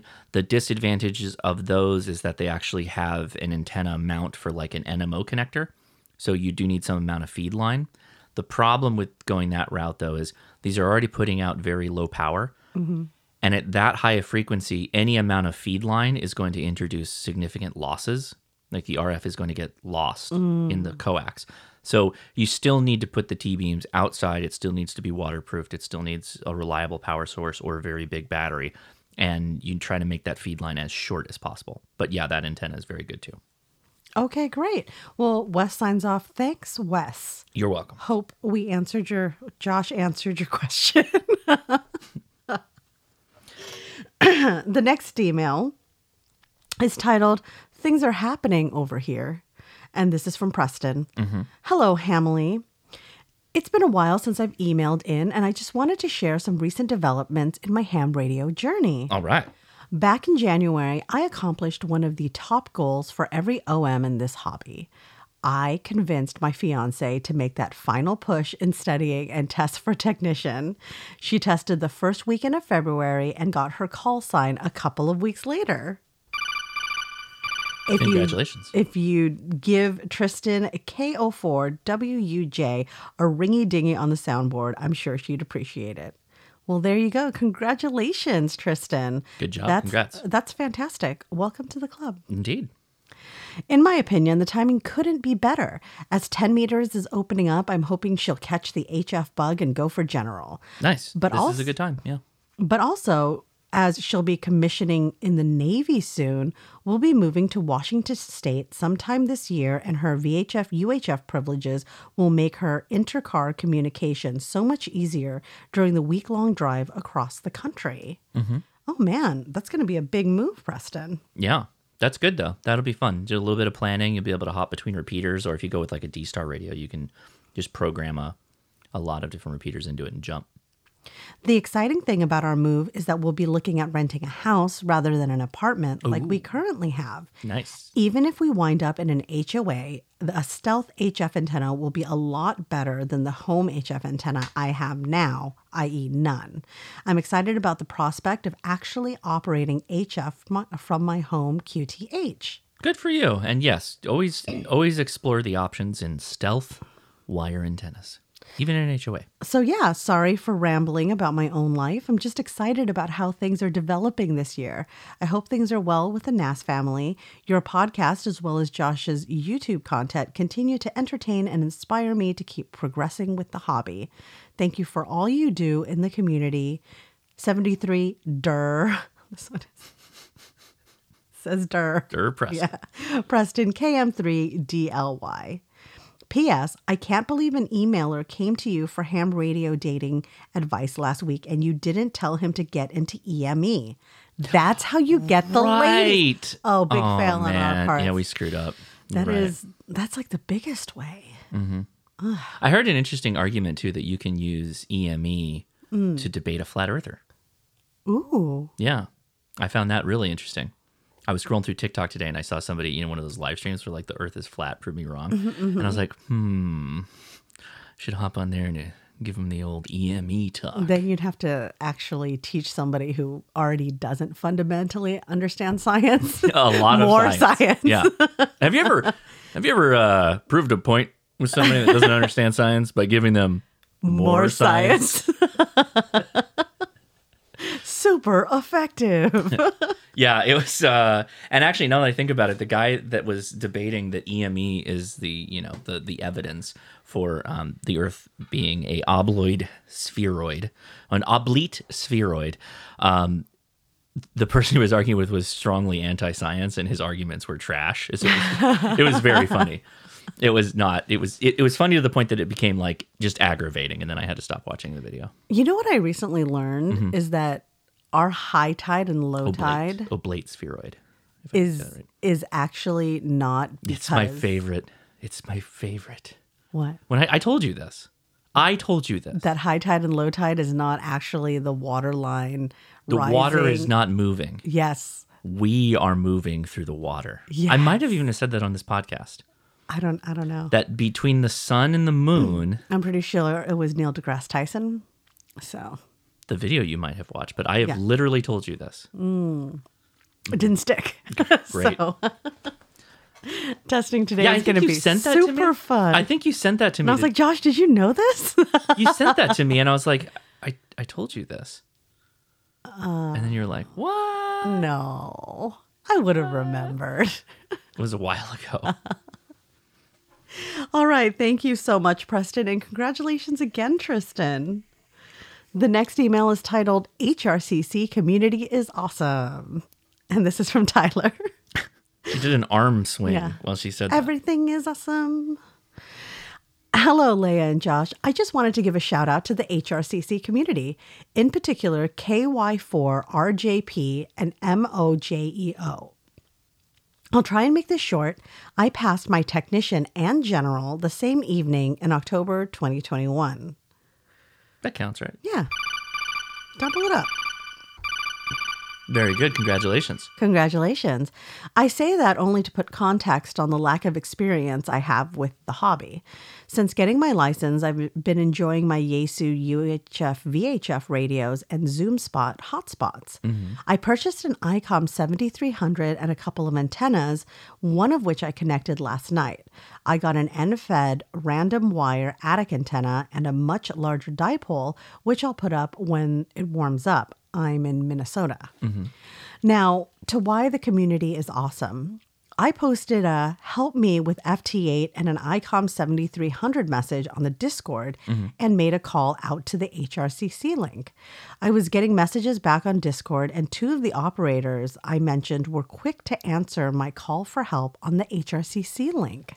Excellent. After some time on the link, M0JEO suggested we talk on Discord voice. He and I talked for nearly an hour. During that time, he walked me through settings to check on the radio and in the software. Additionally, he gave me suggestions on some things to do to help with interference and a counterpoise for the attic antenna. Nice. I'm happy to say, after the great help I received, I have made many FT8 contacts on 20 meters and 10 meters the same day. In fact, as I typed this message, I made contacts to Venezuela and Brazil on 10 meters with the attic antenna. That's awesome. That's awesome. Great job. Last, I would highly encourage more people to use the HRCC link on a regular basis. Don't be afraid to key up the mic. I'm very glad I did. That is literally hrcc.link. That is the URL. Yeah. And it is the website that describes our D-Star, DMR, and Yaesu System Fusion digital voice network. It's fantastic. Tyler signs off. Tyler, K0OTC. Thank you, Tyler. Thank you so much, Tyler. And great recommendation. Get on the radio to talk to the community. Amazing. Right. The next email is titled Hamfest Score, and this comes from Ryan. Hello, ham radio friends. I wanted to write a quick email to let you know about an awesome score at a recent Hamfest. A couple of weeks ago, I joined K-Murder. K8 Murder. That's what it literally says. K8 Murder. And Ham Radio 2.0 at the Orange, Texas Hamfest in Orange, Texas. I imagine. I was able to meet Side Boom as well. Oh, wow. Cool. Big question, though. Did he get down? I mean, at a Hamfest, there's probably some CB radios there, so probably. He does indeed get down. In case you didn't know, Orange sits just on the Texas side of the Texas-Louisiana border. The town next to it on the Louisiana side is called Apple. Isn't that cool? I mean, it's like comparing two different things, you know? Well done. Actually, Well done. I made that part up. But wouldn't it be great if it did? You got me. Anyways, as most of those who attended a Hamfest know, people sell just about everything there. Used cell phones, ham radios, old military equipment, homemade jelly, and just plain garbage. Homemade jelly sounds good, though. While going through a box someone had on a table, I scoped out what looked to be an old Bencher BY2 covered in muck. I picked it up and gave it a quick once-over using my thumb to see if whatever residue came off, it looked to be dirty and maybe tarnished, but I don't even want to begin guessing. It appeared to lighten up after a few rubs with my thumb. And then a genie came out. And I was like, what band do you always wish to be able to propagate? No, it just starts speaking dits and daws at you. It's a key. Oh. Bencher's a key. But the genie. Yeah. The genie also speaks. It's just Morse code. I would never get my wish. Nope. I asked the guy how much he wanted for it, and he said $25. Ooh. I gave him the money without questioning it. It came with some old keying practice units, which I promptly threw away when I got home. I took it apart, polished it with stainless steel polish, and got it looking like new. I didn't take a before pic, but I attached an after pic to show the results. Other than some minor surface scratches, it came out looking brand new. Out of curiosity, I looked up how much they were going for now, and to my surprise, they retail for $219 on the Vibroplex website. Yep. I ordered a dust cover and a new wiring kit for about $60. It It's a works good key. great, and now it has a place next to its little brother, my BY1, in my nerd cave. It goes to show that you never know what you might find at those places, and always keep an eye out. Thanks again for all you guys do, Ryan KF8IV. And wow.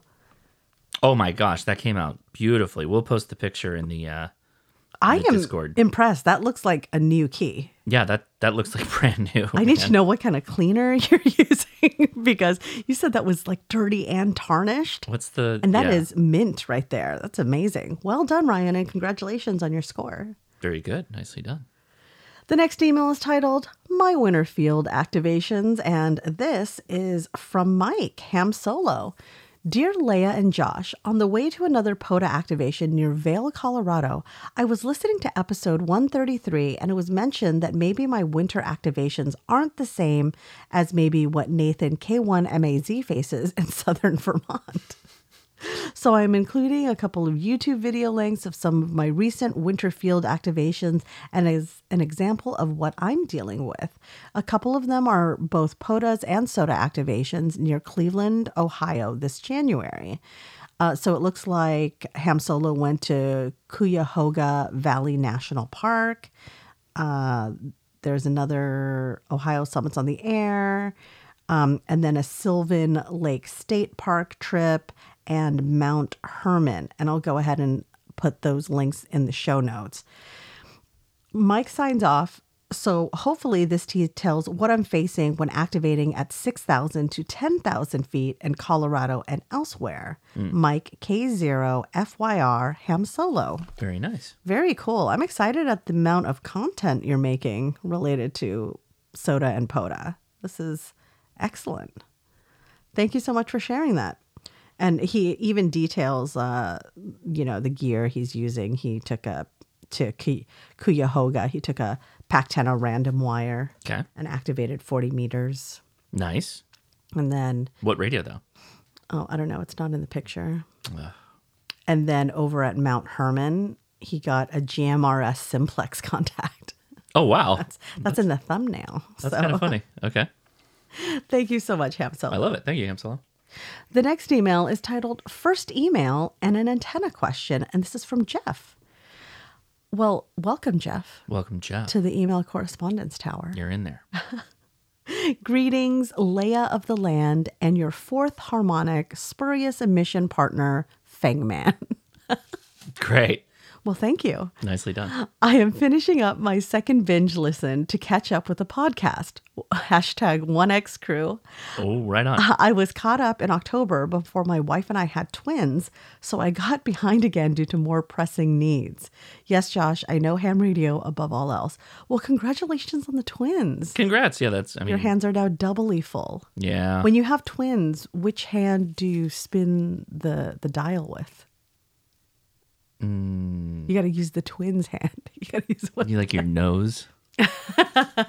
You reach in with your nose and You're like, baby, grab, turn left. It's like kids don't learn what left and right are until like they're 4. no, you're going the wrong way. Look at the waterfall, baby. See, that's where you're trying to go, right here. You're being a stupid baby. It's not nice to say about babies. I know, that's why it was funny. They have all the wisdom of the world. No, they don't.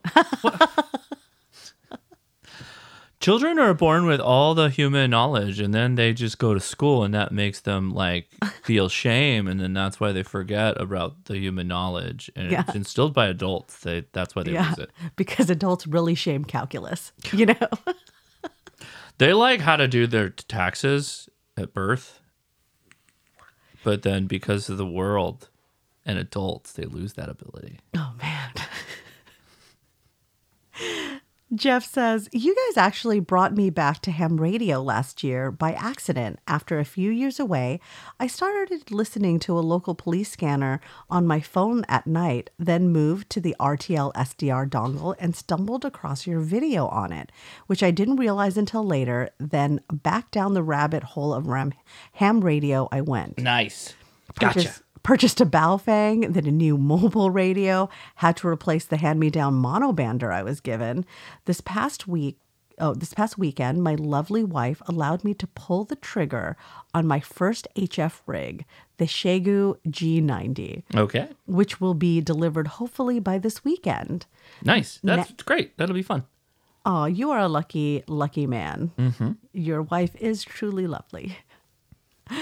The next goal is to study and get my general, so I'll actually be able to transmit instead of just receive.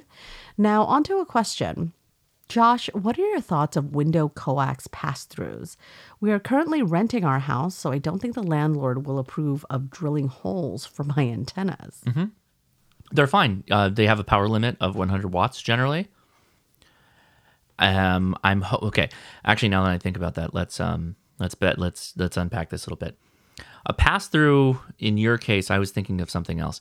A pass-through is sometimes, it's like literally it looks like a board that's made of metal that has all these coax connectors on both sides, and then you literally connect the two coax together, and it passes through a window. The other one that I was thinking about is like, it's very flat, thin coax that's only, maybe 6-7 inches long, and you close the window on it, and on each side is coax connectors, and that allows you to go through the window, basically. Cool. So that it depends on what he means. They both work well.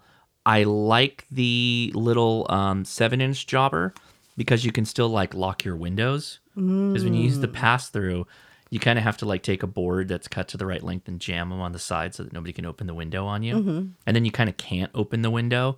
So it really depends on what you want to do. The advantage of the pass through though is that you get a nice little spot that you can attach like a ground drop. And you could put like a ground rod right outside where that window connection is, and you attach your ground wire to that. Okay. Now that the ham question is out of the way, hold on to all the buts. There's a lot of comments coming from the hours upon hours of content I've listened to catch up. I'm kidding. We don't need another 5.5-hour podcast. Trust me, I listened to that one twice on accident. Oh, no. Yeah, there's a lot of accidents. I accidentally got into ham radio again. Whoops-a-daisy. I tripped. I just want to thank you guys for all you do for the hobby and for getting me back into radio and going farther than I ever have. Well, thank you for joining us again. We appreciate you being out there. Get on the air and make some contacts. You, fell down the rabbit hole and then gave it the beans. That was a rapid progression. Yeah. 73's Jeff, KD8 MFW. PS, not allergic to bees. Good. PPS, I'm currently listening to the February 18th podcast. My condolences to your family about Charlotte. I'm sure I speak for a lot of listeners when I say I enjoyed hearing her tapping around on the podcast. Aww. Thank you. We miss her very much. Actually, the boys, despite having Chloe, will still stop for a second and say how much they miss Charlotte. I think mostly in the moments where Chloe has decided that outdoors is not her bathroom. Mm-hmm. Yeah. Yeah, they didn't have to live through all that training. Yeah, exactly. But I will say that Chloe has made them much more responsible. I think so. Yeah. Yeah. Because suddenly they realize that the dog doesn't know better. This is not a dog that was taught limits already. Right. This is all gas, no brakes dog. Yeah. Okay. The next email is titled A Bet. And this is from Chris. Hello, you two. I've been listening to the podcast for a while now, and every once in a while you bring up checking into Annette. I've called every Annette in my county, and sometimes I get very rude responses. Am I doing something wrong? Annette, a net. Yeah, Annette. Annette. No, boy. I've never actually, so this is kind of a funny thing. I've never actually like sat down and like Googled, hey, what are ham radio nets? Like, what's the listing for ham radio nets? I always just find them because I'm always scanning around. I'm just gonna have to show you how the Annette is spelled so you understand the joke. It's like Annette, like a woman Annette. Yeah, I know. Okay. But I'm thinking to myself, like, I've never Googled like net listings. I've always just stumbled upon them when I'm on the air, either HF or VHF, UHF. So that's what I did. All right. That's how I found a net. Da do do dee da da da. Nice. I don't know. That was from Chris. And that's Chris W9 TSB. PS, just thought this was funny. That's It's true. really got Josh thinking about Annettes. It's funny and true. The next email is titled, There's a First Time for Everything, and this is from Austin. Hey, Josh and Leia, hope you are all doing well. I accomplished some firsts this week that I am super excited to share. Okay. First things first, Josh, thank you so much for introducing the community to the Long Island CW and sharing your learning process. Not a problem. I have always seen you as someone in the hobby who has more knowledge and experience than I do. It's refreshing to see an operator like yourself share your learning experience because it allows us to see that even YouTubers are noobs sometimes as well. Absolutely. Yeah. I'm going to be really frank and say Josh is definitely one of these people who doesn't present himself as the end-all be-all expert of like all things, right? That's why he has so many guests on the show. There are so many like avenues that ham radio goes down, Right. that like you can't be the best at No. every area of ham radio. I mean, I can be semi-competent in a lot Right. of spaces. And sometimes my semi-competence doesn't necessarily develop an hour's worth of me just talking into a microphone for the live stream. So that's oftentimes when having the experts on is the best thing. right. Unless it literally is just me talking about my struggles in learning Morse code, like that kind of stuff, right? Right. That's probably going to be a live stream in the future where we just kind of talk about it and go over some practice stuff and all that, a little bit more low key. But, there's so many topics right now that I've got that I'm sitting on that I need to have people out to like talk about. Like this Saturday will be soldering with Mike, K8MRD. Now, I will say I am actually pretty proficient in soldering. I'm pretty good at soldering. You even got a solder pot. I did. That was more for the lulz than anything. But Mike and I both are pretty passionate about soldering. So Yeah, nothing just excites you more than soldering wires together or something. I don't know. Everything you've ever soldered for me failed. But what did I solder for you? my, That tea my kettle? my watering can. Because that was more brazing than it was soldering. Well, I mean, when I braise things, they come out properly braised. It's what You're talking I'm about saying. food. Yeah. Okay. Well, Cheap garbage watering pot. Austin continues, as mentioned in previous emails, I have been learning CW off and on since I got my license 9 years ago. Well, 2 weeks ago, I took and passed the 5 word per minute endorsement that we have up here in Canada. Oh, that's definitely worth it. Yeah. Good thing you said Canada. I'd be like, that's not a Congratulations. thing down here. You're trying to sneak by with something. I'm just kidding. You can still get you can still actually not certify yourself, but show competence in Morse code through the ARRL. Like they actually do that. So, okay. It is not a requirement to operate CW in Canada, but for some reason, it is an endoscopy if you can still obtain. It What? does say endoscopy. I don't know what word that was supposed to be, but it says endoscopy. I saw the test as a good stepping stone between learning and getting on the... I don't know what just happened. Those microscopic surgeons are very good blogographers. 2 weeks later, I am writing this email to you both, sitting in Park VE 4327, absolutely shaking with excitement because I just had my first CW activation. Whoa! Congratulations. Good for you. And he said 5 words a minute, though? He ran the whole activation on 5 words a minute? That's pretty wild. Good for you. I went from no CW contacts ever to 10 contacts and a park activation in one day. That's pretty...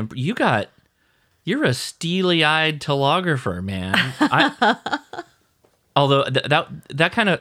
I feel like that's how it's going to go for me. Like, I'm going to go out for POTA, and I'm going to activate it with my 10 contacts, and then I'll be like, and I'm done.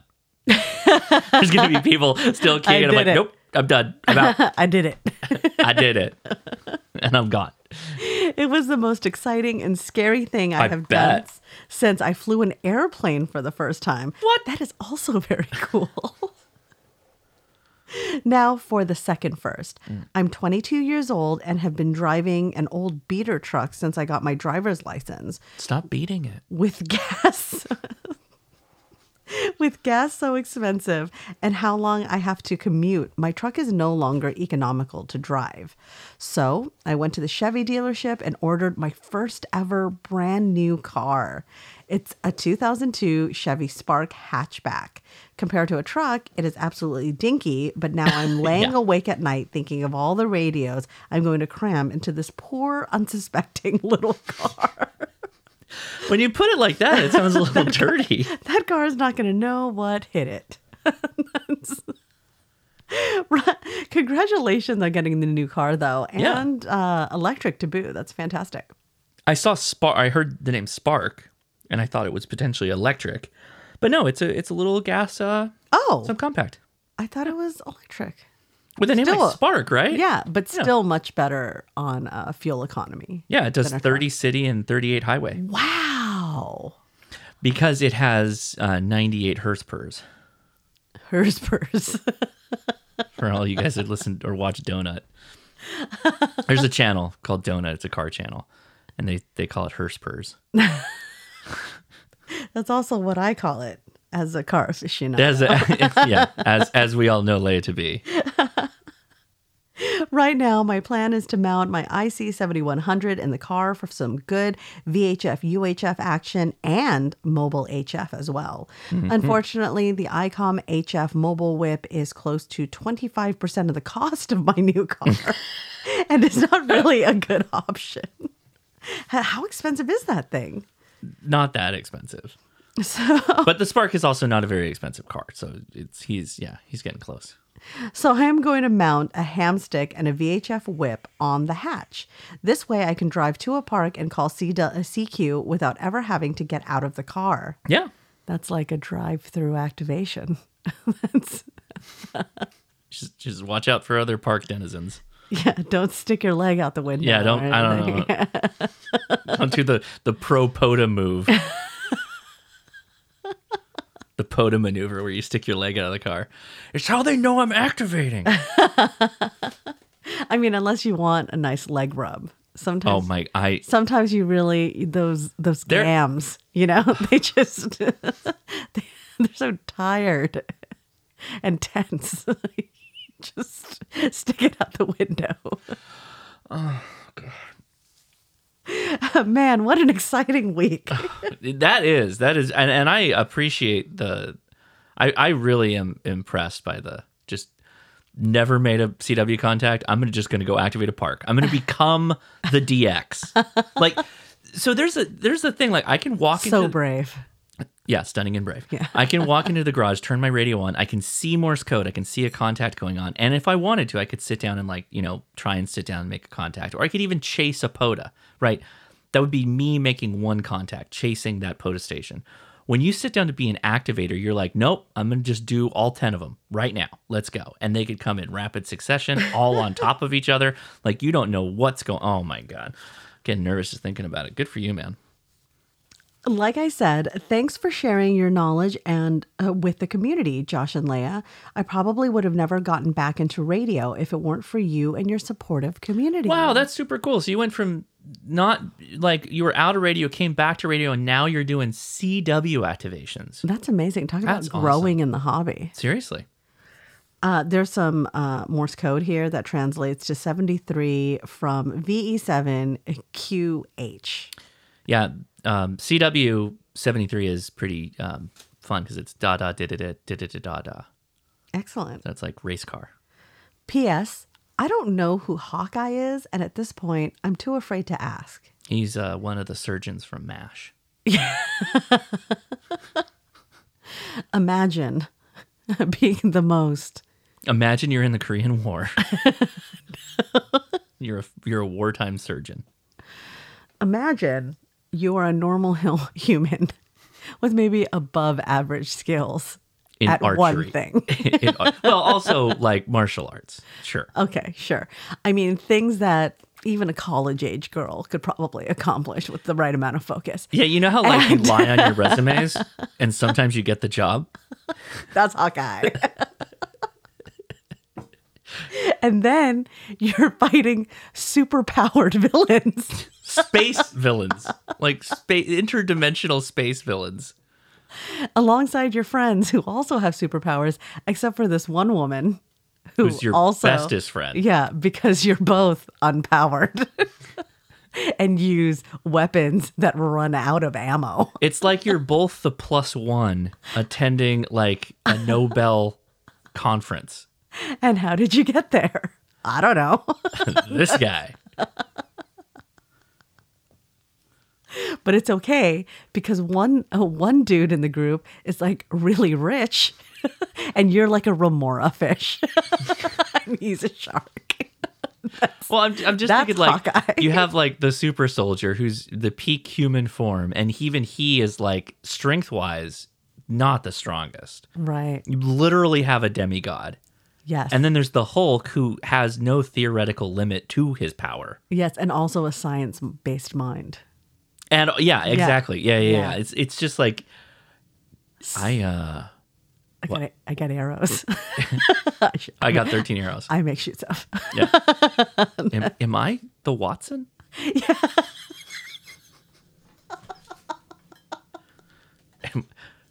Why am I here? Why am I risking my life? It's a miracle that I'm alive. The fact I that you're watched the green alive thing. is a miracle. I watched the green thing fall from space and live. All right. And I'm fighting the same things he is with 13 arrows. And I don't know what I'm going to do when I run out. Because I'm going to have to run to the old hardware store to build some more arrows. And my greatest strength is actually the love for my family that I keep abandoning to go out to risk my life.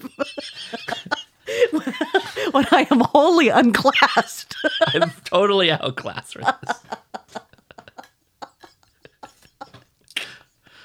I don't get it. The Hawkeye, the one thing about the show that kind of bothered me was the involvement of his wife. Like, she had never come across as being S.H.I.E.L.D. or an intelligence agent apparently or now anything she's like real that. deep in it. Yeah, it's like, did you get the watch? Like, what? That actually does pull from Marvel Comics. I'm sure it does. There I'm is. sure it does. But again, if we follow strict canonical, what you're showing me is what I'm supposed Straight to believe. MCU. It's never been. Yeah. You've never walked down this road before. Right.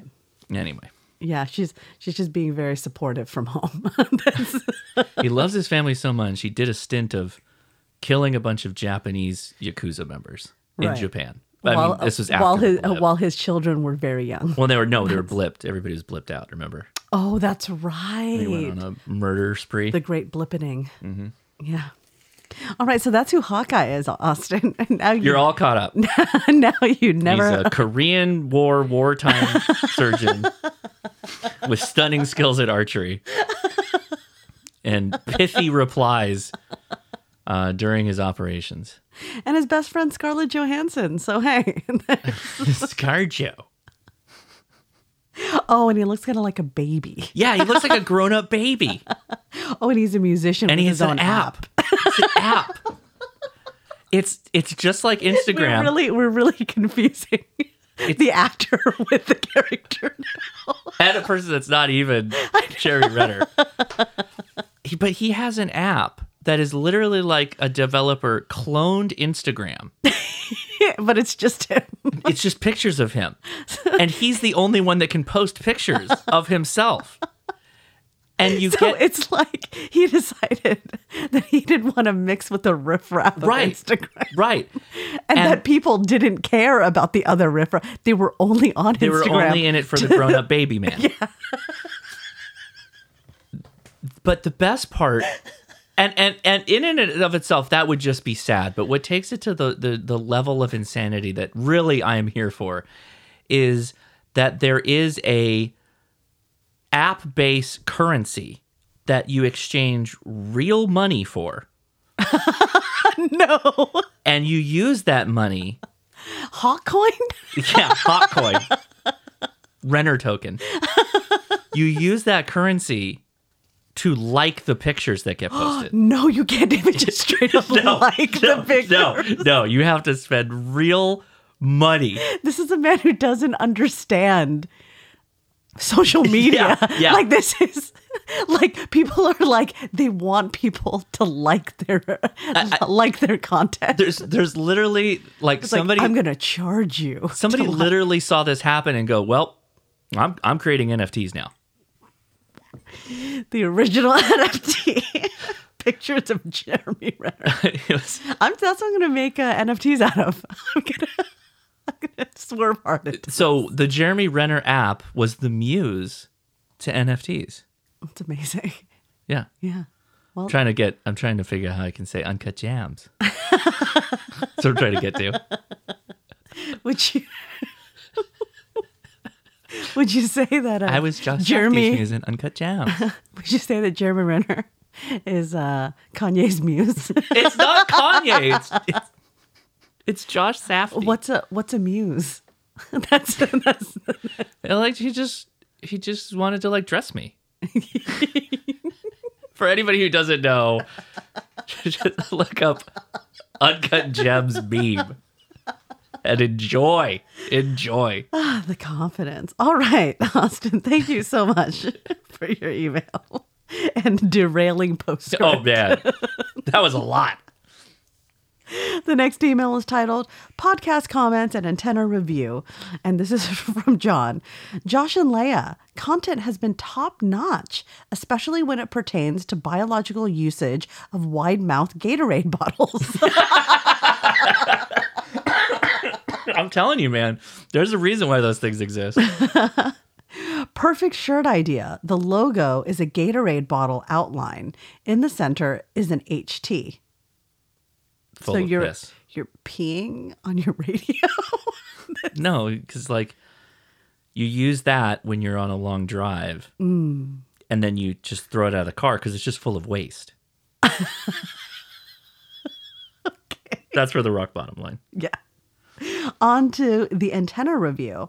I bought a Chameleon MCOM 2 and a 25-foot telescopic pole from Home Depot.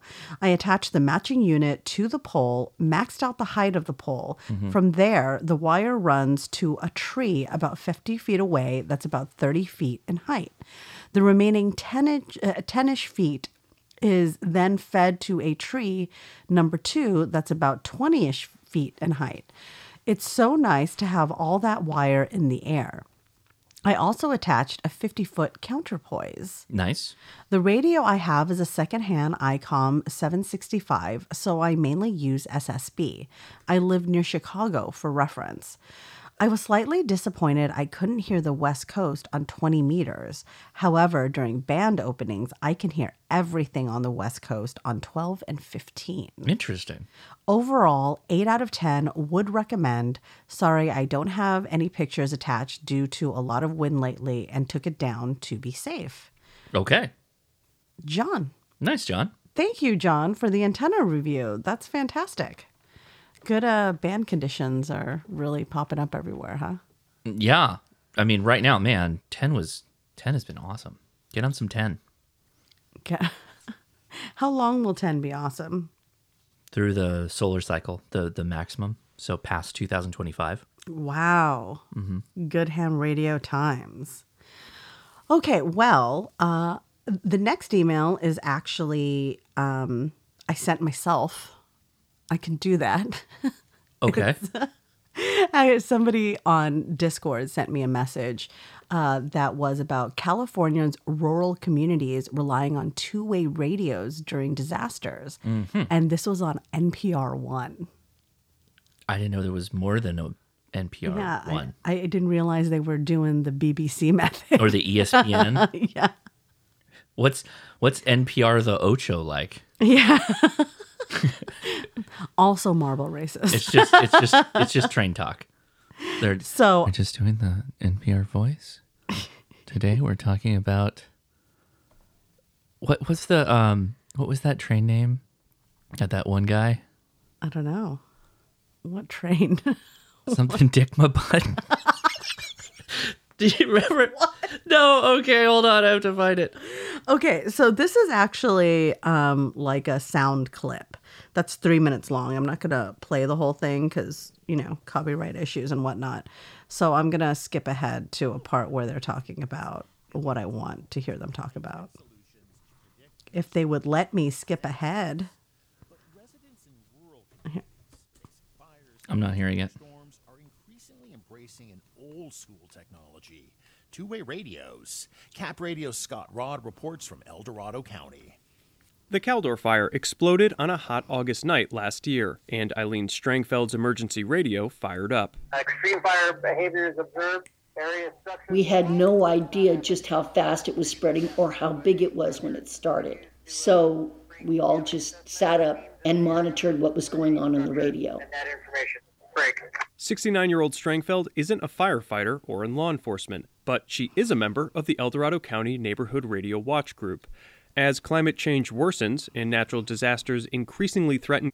Okay, well, I'm going to drop this link in the show notes so that everybody can listen to it on their own time. There you go. But I thought that a neighborhood radio group is a super great idea. Yeah, absolutely. So the train's name is Dick. Okay.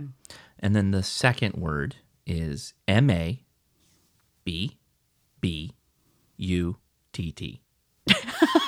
Dick my butt.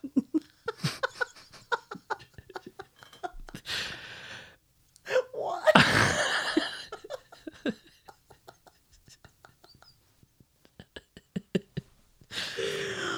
There's this guy on TikTok. His name's Francis Borges, and he's like very wholesome. Like just gets super excited about trains. Okay. And the Huell-Hauser of trains. Literally, yes. Okay. A lot of like British Huell-Hauser vibes. I love it. And this whole TikTok is like he got up super early in the morning to see like his favorite train, and he's literally coming in like he's stalking this train. Like he's stalking it to the train house, like where it lives. The train house. Well, they call it the long. What do they call that? They've got a name for it. The roundhouse, I think. Yeah. The roundhouse. The train house. The train house. He stalks it to the roundhouse, and he goes, goes home. It's my favorite train. Kicks and then its he wheels cuts up. over. He literally cuts over. He goes, "Dick my butt." And like, what? And everybody was just like, huh? Naming conventions, they matter. Trainy McTrain Face would have been a better name for it than Dick my butt. I will say, if you ever need a dopamine hit, watching Huell-Hauser is actually really nice. Because to put it into context, if you've never seen Huell-Hauser, he's now passed, but California's Gold. We're gonna go on a diatribe right now. Do you understand how hard it is to be a man of Huell-Hauser's age and still have the wonder and excitement and enthusiasm of a child? But look like you could murder someone with your bare hands. Like that was man. such a big he's man. a big man. He was in the military. But he remained just like a big, strong man, like Yes. his whole life. If you want a special treat, pull up the YouTube videos on when he went to the Baghdad Cafe. Is that the one where he just showed up? He just showed up, didn't tell anyone, in the middle of nowhere. And oh man, it is good. And Adam Carolla would do a running segment on talking about the sheer insanity of many of these episodes. And that is one of the best ones. Like he walked in there and just started asking a bunch of crazy questions. Went behind the counter, and the guy working there is like, I don't know what's happening, man.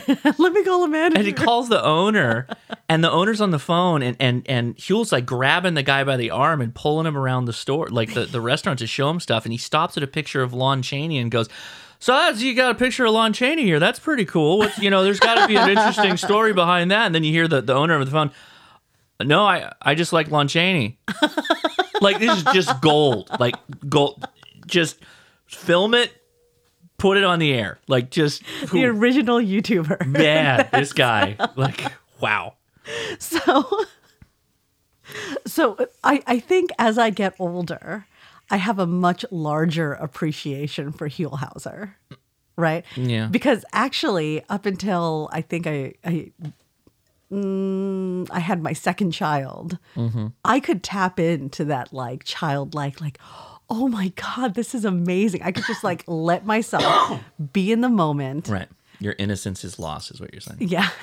Now it's just like, yeah, it's a thing. That's checks out.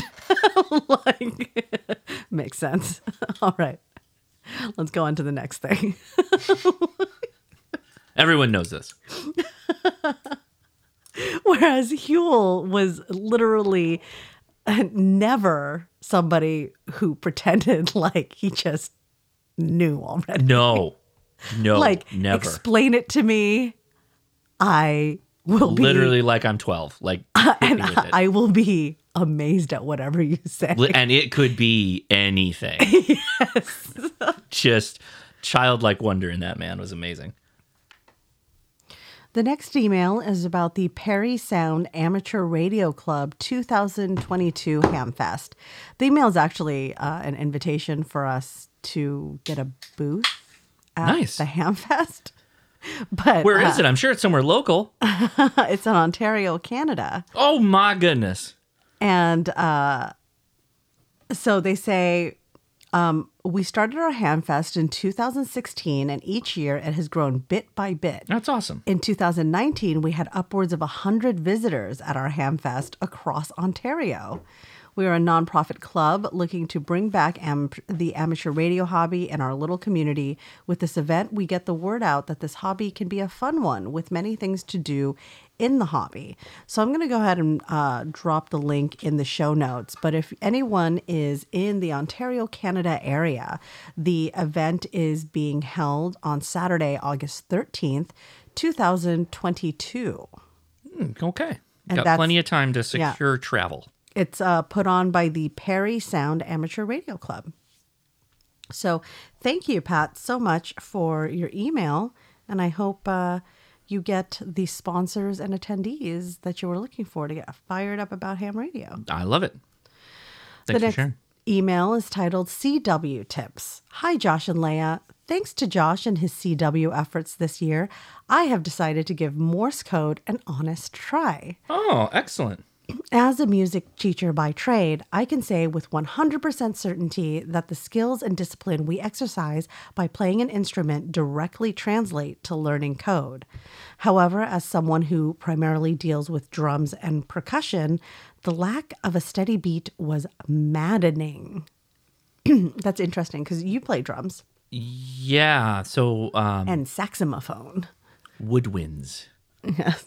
All right. Like me some wood. Well, the harmonica's a woodwind. So is the flute. What do you mean? Yes. Okay. So the characters have tonal qualities, right? You can make an L. An L is a dit, a da, and dit dit. Mm-hmm. But if you make it da dit dit, da did it. Mm-hmm. There's something about it when it's formed that way. It seems to stick in your brain better. I don't know why. It does for me.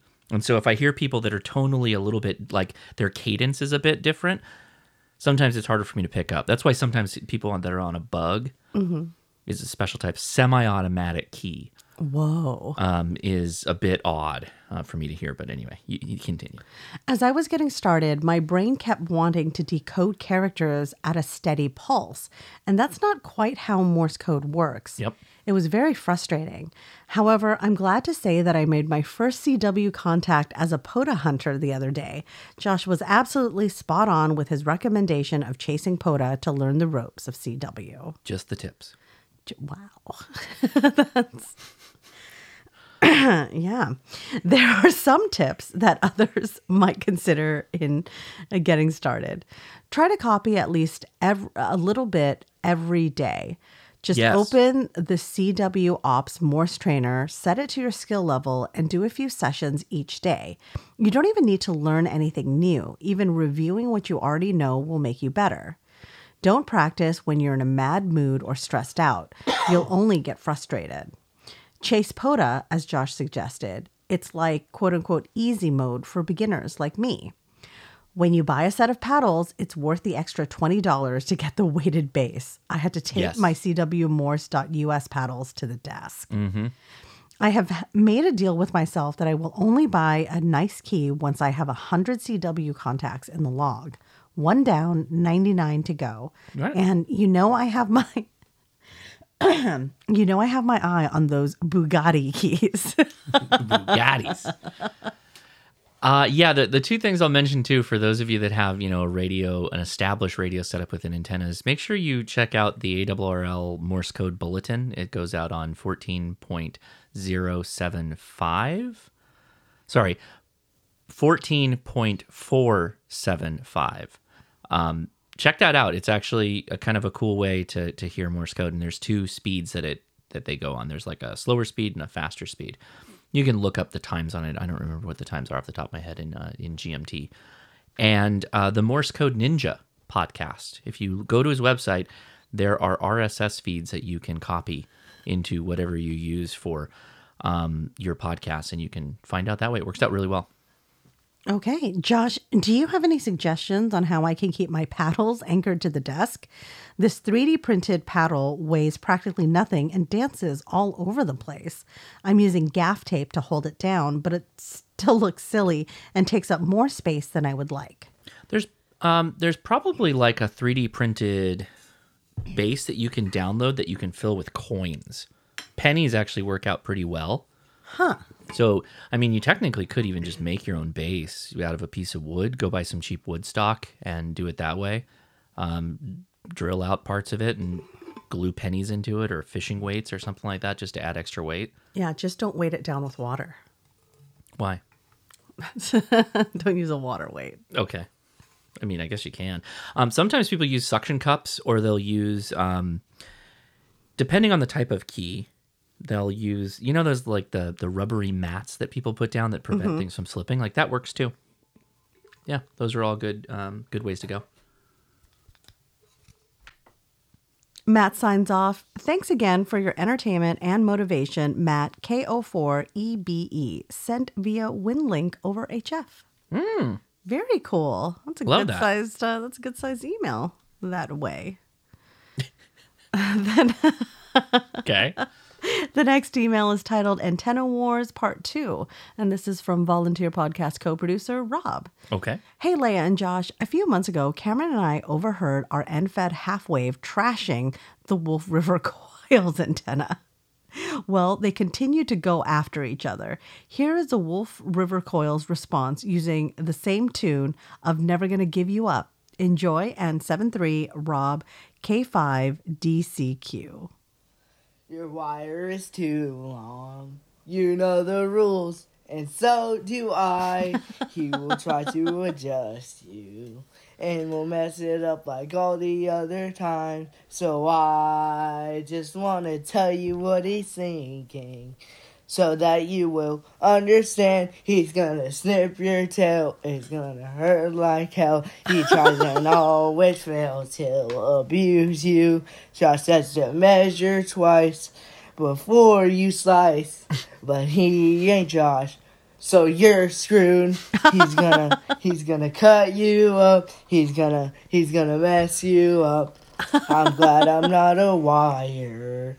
I don't mind being compromised. I have no need to worry. He just extends my whip way up high. So I just want to tell you what I'm thinking, so that you will understand. I'm gonna resonate, I'm gonna radiate, I'm gonna propagate. Without you, Josh has to measure twice before you slice. But he ain't Josh, so you're screwed. That was amazing, Robin Cameron. That's the continued debate of the unfed halfway versus the Wolf River Quail. Nicely done, Cameron. I really And Rob. I do really like how he said that it's gonna hurt. Yeah. Like as though the wires have feelings. Yeah, we've anthropomorphized our antennas now. It reminds me of that movie Free Guy, where the NPCs achieve like consciousness. Mm-hmm. It's like your antennas, they have feelings. They have lives that they go to. They better not. They fall in love. They better have not. Kids. What? Really take it all away. You know? This is, yeah, no, you took it too far. Back it up. Thank you so much, Robin Cameron. The next email is titled Bravo. And this is from the other volunteer podcast co-producer, Nathan. Oh, okay. To Cameron, bravo. I have both those antennas. I love my Wolf River coils. 7-3 November Alpha Tango Echo. I love how you seem to be laughing throughout the whole song. Singing should be fun, so by that principle, you are doing it right. Hi, Josh and Leia. Ta-ta for now. That seems like it was coordinated. A little bit. Real time. A little bit. The next email is titled Antenna Questions, and this comes from junior volunteer podcast co-producer, Jake. Okay. Hey, HRCC crew, I got an antenna question for you. Mm-hmm. Would a mag mount from Amazon work with my Baofeng? Yes. Josh, I know the last podcast you said that you don't look at all the details when you get a question like this. So grab a pen and paper. Nope. Because we are getting in the nitty gritty. No. My house was built in the 70s with no RF shielding in the roof. The antenna will be precisely 21.37825 feet above sea level. Wait, how high? 21.3785 feet above sea 20 level. 20 feet, I got it. In the, okay, just joking. Thank you. But I would like to re-emphasize the quote-unquote take-home from the last podcast of just getting the darn antenna up there and experiment. Mm-hmm. After finishing the podcast, my neighbors found me 30-ish feet in a tree with a spool of wire leading back into the house. I had tons of fun with my SDR that night until the cloud tsunami rolled in. Man, those cloud tsunamis, you really got to watch out. If I can make a recommendation, measure the wire for your antenna on the ground.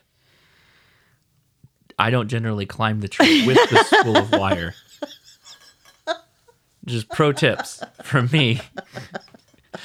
It works. I never thought about that. Measurements work fine right on the ground. Just lay it out, man. Only 30 feet in the ground. That's the only place they work. No, what do you mean? Just No, you got to get stretch 30 feet up. Doesn't matter if it's only going to be 10 feet long. No. Get 30 feet up. No. Oh, man. It's making me laugh. It was about 2 a.m. Oh, my goodness. What is going on? And I didn't really feel like giving my SDR the beans at the moment, so I disconnected the antenna and hoped for the best. Luckily, the next morning, I didn't wake up to any smoldering trees, so I call that a win. Because of lightning? Because of the cloud tsunami. Oh, yeah. Right. Could have really went a different way for you. Mm-hmm. In other news, I've started working as a volunteer EMT and firefighter for my city after almost a year of applications, doctors, background checks, and even a polygraph by the FBI. Yeah, they got to do that. I was finally able to pick up my recruit badge for the academy. Congratulations, and way to serve your community. That's great. Good job. When I went to pick it up, I was wearing my HT on my belt, and the receptionist asked what that was. I explained it was ham radio, and it was a hobby of mine to talk to people on it. She excitedly gets up out of her chair and tells me to stay there and runs to the back and brings out a confused-looking man. She goes, "Dave, he likes radios too." Dave, he's a whacker too. Turns out I'm he kidding. was a ham I've spoken to many times before that's on super 2 cool. Meter Simplex. That's awesome. Man, talk about meeting in real life, right? IRL. We made the eyeball QSO and chatted until he got called out. This makes me wonder how many other hidden hams are out there. It's how will you identify yourself as a ham if you don't have a ham radio on you? With Ham Tactical t-shirts. That's the other way. That's actually the point of Mm-hmm. the shirts. But that's fine. Go ahead and make my shirts obsolete and carry your radio. Get yourself a Fine. 49-to-1 arc reactor shirt. If you're a fan of both hating on Hawkeye and Vet Halfway Vendetta. If you believe in Iron Man supremacy. Yeah, exactly. All right, it's about time for me to sign off. Leia, best of luck getting 3 in a row. I forgot about that. Yep. Oh, no. Good job. Almost. We started the podcast too late. We started very late. Keep doing what y'all do best. 73's your volunteer junior podcast co-producer, correspondent, VJPC, Jake, K04JUZ. Duh, Jake. Jake. Thank you so much, Jake, for your email. And good job just getting it up there. Just get it up there. Yeah. And congratulations on passing all that, all the stuff that you needed to do to volunteer. Yeah, right? Congratulations on taking a polygraph to volunteer. To serve others. Right. Yeah. And now it's We time. can't just let anybody serve others. It's the final email.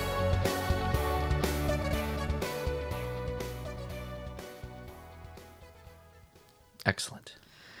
Love As it. always. I love the sound. This email is titled Human to Dog Chat, Coffee, and Kits. Wow. All right. Yeah. Human to dog chat. Okay. Yeah. Okay. And this is from volunteer podcast co-producer Nathan again. He said ta-ta for now, and now he's back. Oh, I see what he did there. Hello, Chloe.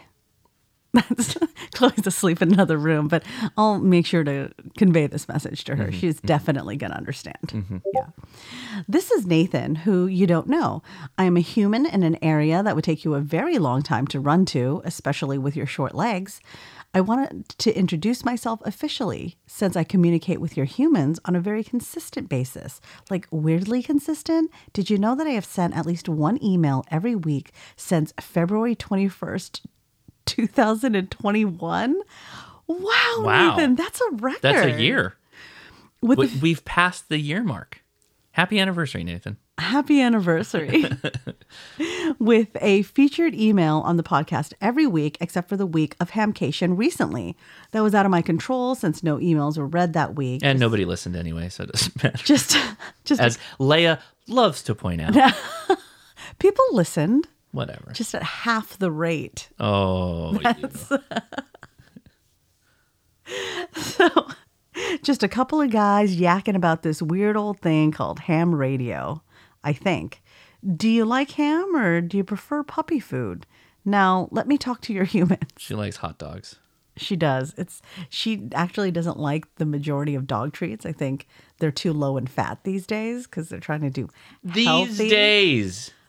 Well, I mean, you used to be able Back to give in them my day. pepperoni, and that was basically a hot dog for dogs. I don't know that we use those for training. Sure you did. You know what my grandma used to do was Mhm. she would have like ground turkey or something in a little plastic bag. Mhm. And she'd have just a piece of it like in her fingers. Uh-huh. And she wouldn't like let it go. She'd just kind of hold on to it. Mhm. And the dog would like lick it a little bit. And Yeah. they'd keep, that's how she would incentivize them to walk correctly when she would show them. Oh. Mm-hmm. Maybe I could try that with Chloe. I just want her to walk correctly on the sidewalk. Yeah, she She bounces back and forth between the easement and the Yeah. other people's grass. She's all over the place. It's fun, though. It's fun.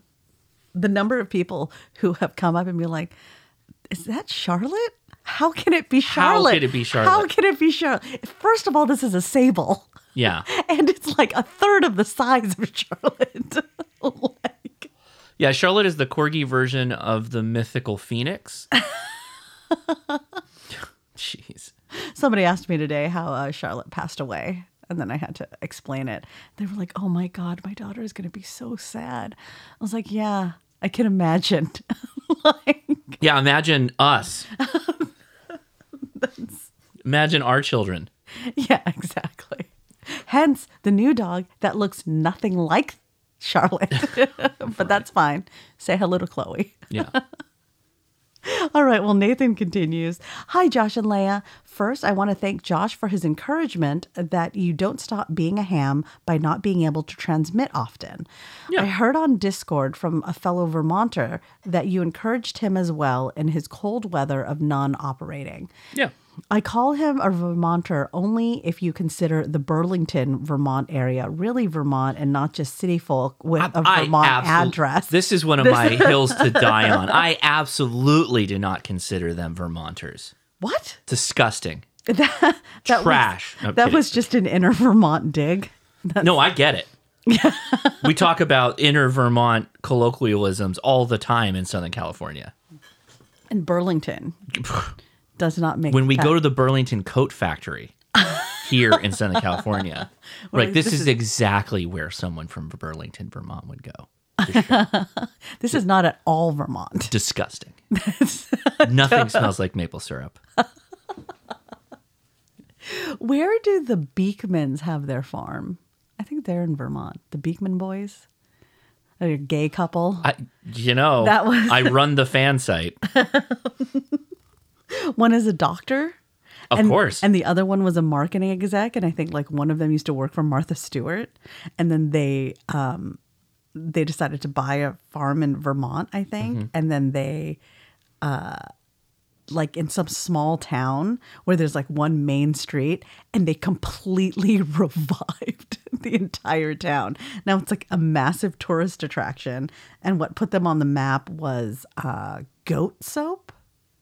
And then they had a reality TV show. And I really loved it. And now it was like a more wholesome version of the Schitt's Creek Rose Apothecary. It was a thing. Oh, you know what? It's literally not even in Vermont. That was a totally unnecessary segue. Wow. It's like in uptown New York or upstate New York. Not uptown New York. Uptown New York. The rural they uptown revived the one street town of uptown New York.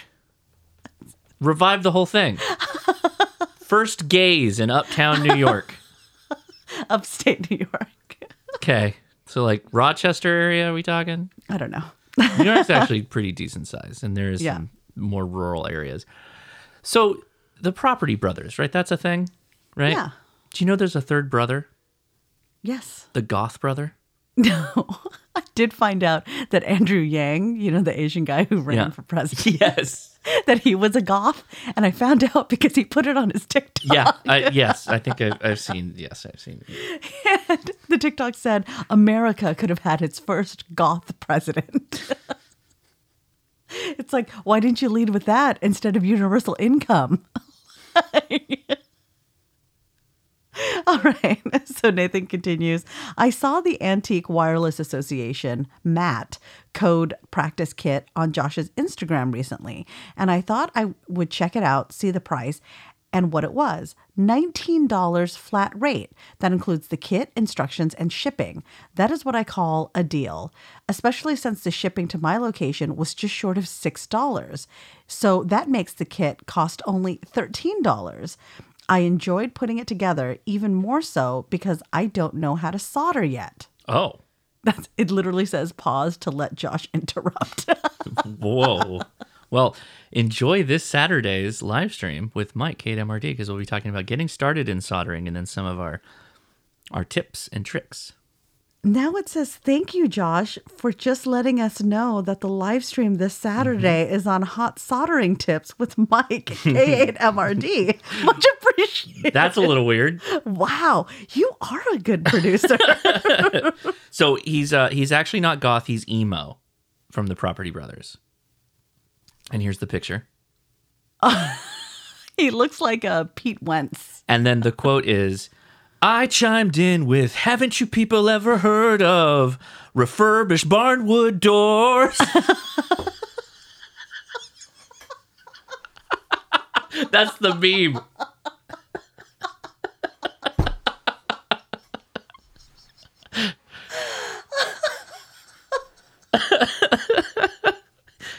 Oh my God.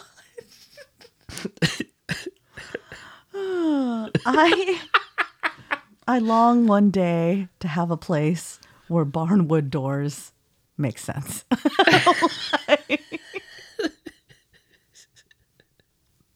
All right. I put together the kit relatively quickly and it works great. Now I just need to slowly learn Morse code. The only issue I can see is that the kit board includes a Morse code chart of what each letter is in Morse code. I may find a small sticker to cover it with. I understand why they include it etched onto the board, as it can be a great STEM project for kids. I wonder how many sudden orders they had after Josh posted the kit image. Would be interesting to know how much of an influencer Josh can be at times. Well, wait till the video comes out. Because I built it. I know personally I have looked into something I had no idea about until Josh shared it and I purchased it shortly afterwards. Let's just say I'm easily suggestible. You know what, Nathan? Me too. If you just like start a song lyric. You don't even have to sing it. You can just whistle a part of it and she'll finish it eventually. Eventually too. It's not immediate. It'll be a couple minutes later and then all of a sudden she's singing the song and I'm like, you are so suggestible. It's true. I saw that meme though and I just died. Thanks, Josh and Leia, for the coffee ordered. It came today. My mom agrees that it smells great. We will see how it tastes tomorrow morning, yet So I'm we sure agree. it will Smells be great. Tastes like garbage. It's a good cup of coffee. It is, yeah. It's not super complex or anything like that. It's just good. It's just generally if you do it on a drip or you do it on a French press or you do something more exotic like I do, it's just good. It's all good. 73 K1 MAZ Nathan. And on to the quotes. To me, the smell of fresh made coffee is one of the greatest inventions. Hugh Jackman. I judge a restaurant by the bread and by the coffee. Burt Lancaster. That's interesting. Didn't I talk about Burt Lancaster earlier in the podcast? I don't know. Did you? Was that the picture? No. That was somebody. Lon Chaney. Never mind. Once you wake up and smell the coffee, I think it was actually Burt. I think the actual picture, though, was of Burt Lancaster. Oh, why did you mess it up? Man. That's weird. See, Nathan actually corrected you as a good producer. This is weird. Yeah. Once you wake up and smell the coffee, it's hard to go back to sleep. Fran Drescher. I should have said that in a much more annoying voice. Life happens. Coffee helps. Anonymous. Life is too short to drink bad coffee. Anonymous. That's the same guy who came up with life is too short to do QRP. I like coffee because it gives me the illusion that I might be awake. Lewis Black. Lewis Black is actually one of my favorite comedians. I don't know how he's still alive. Wow. I just don't know how he hasn't had an aneurysm on stage from how angry he gets. That is still one of my favorite humor. That is still one of my favorite jokes is the time he explains the overhearing of two people talking in a cafe. And the line that he overheard while he's eating his breakfast or whatever is, if it wasn't for my horse, I wouldn't have spent that last year in college. And so he's going through all this mental things that he's working through in his brain. And by the time he got to a point where he couldn't figure it out, he turned around to ask, what are you talking about? And they were gone. Oh, no. He'll never know now. He'll never know. Yeah. The last quote is rough, Chloe Fox. She did a lot of that today because the family that she hates came over. Yeah, Yeah, she doesn't like loud noises. She's got parabolic dishes for ears, so. All right, and that's it. Thank you so much, Nathan, for your email. Deeply appreciate your behind-the-scenes volunteer co-producing. We today appreciate. Was eerily Very good. Yeah. Nicely done. We appreciate everybody emailing us. And again, it is leah@hamtactical.com. Thank you, everybody, for sending us your questions and comments. We really do appreciate it. And if you want to consider supporting the podcast, check out hamtactical.com. Find yourself a shirt or some kind of merch. We do update it often. And most of the designs are stuff that we cook up during this podcast or through your ideas. So we appreciate it. Leah, would you like to take a test? Like, no, I'm really dreading this because I forgot about the 3-question thing. And I didn't do any studying. So. What did I say? It was going to take about 2 or 3 episodes before you're like, you know what? I'm just going to study. All right. I am on question 11 of 35. What control is typically adjusted for proper ALC setting on an amateur single sideband transceiver? A, antenna inductance or capacitance. B, transmit audio or microphone gain. C, the RF clipping level. Or D, attenuator level. I'm going to go with B, transmit audio or microphone gain. I did nail it. I did nail that. Nicely done. The next one is not good.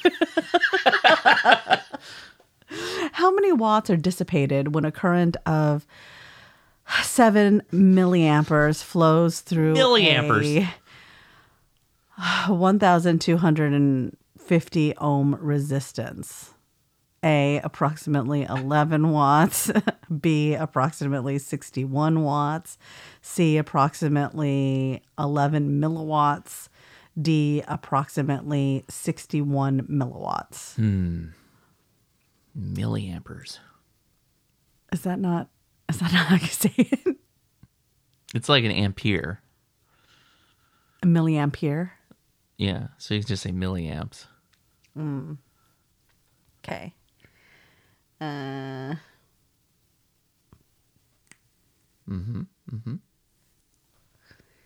Just filling the time here. Yeah.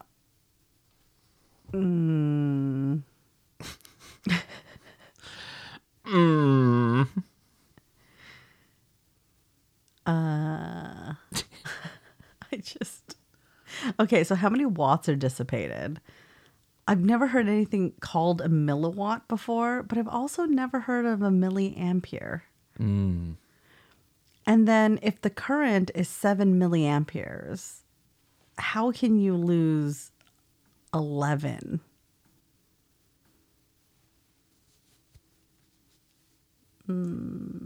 Or 61 for that matter.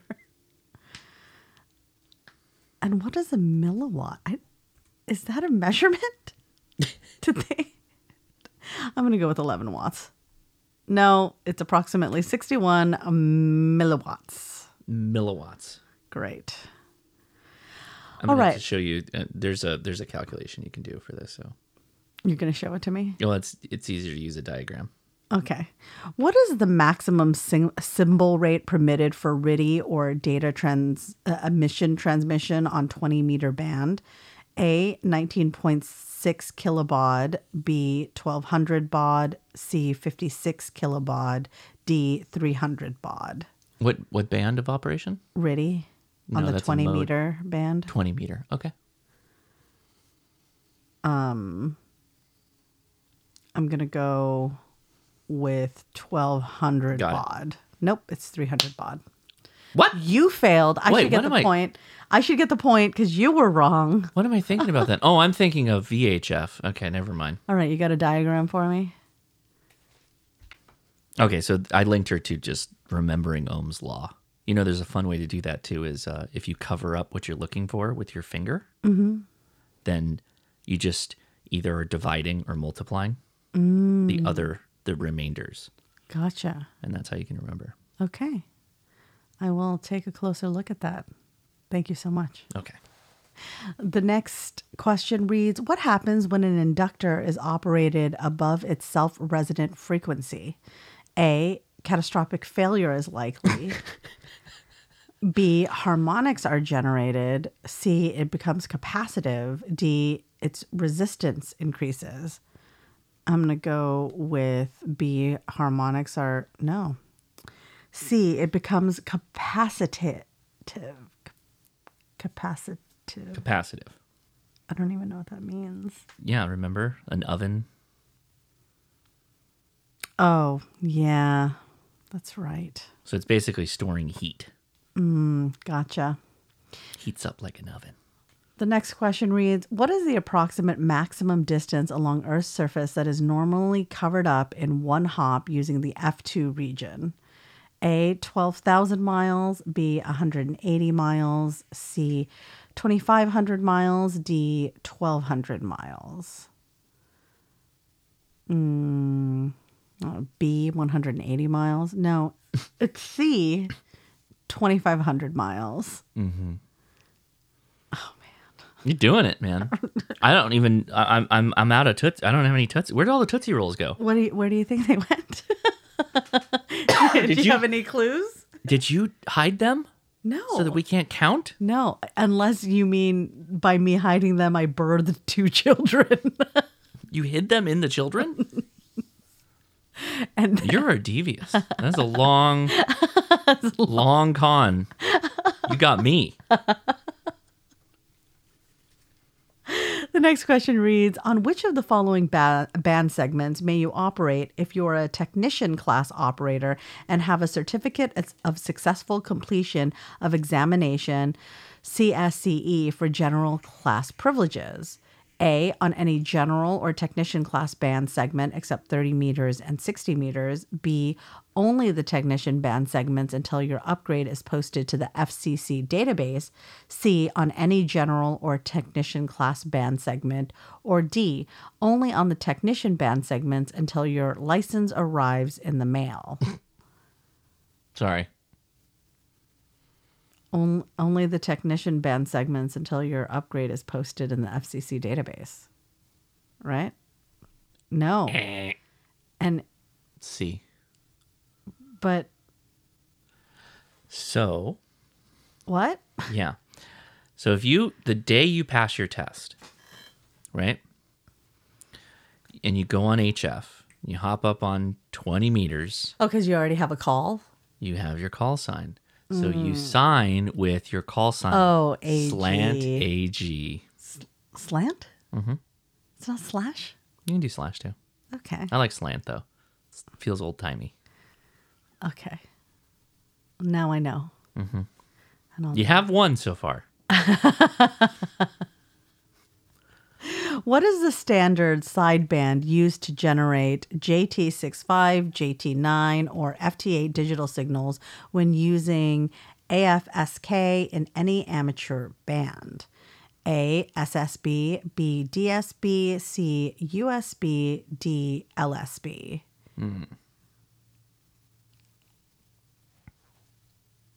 I don't know. LSB, lower sideband? No, right. Upper USB. sideband. Always upper sideband for the WSJTX modes. Wow. Actually, most digital modes are on upper sideband. Got it. What effect can be caused by a resonant ground connection? A, overheating of ground straps. B, corrosion of the ground rod. C, high RF voltages on the enclosures of the station equipment. D, a ground loop. What was the question? What effect can be caused by a resonant ground connection? Oh, resonant ground connection. Okay. I don't know. A ground loop? No. High RF voltages on the enclosures of the station. I don't know. Ground loops? Doing loop-de-loops out there? What is the RMS voltage across 500 turn secondary winding in a transformer if the 2250 turn primary is connected to the 120 VAC? We talked about transformers last week too. A, 5.9 volts. B, 540 volts. C, 2,370 volts. D, 26.7 volts. We did the math too. We did last week? Yeah. No. No, we didn't. Mm-hmm. Prove it. Okay, hold on. Let me cue up the podcast.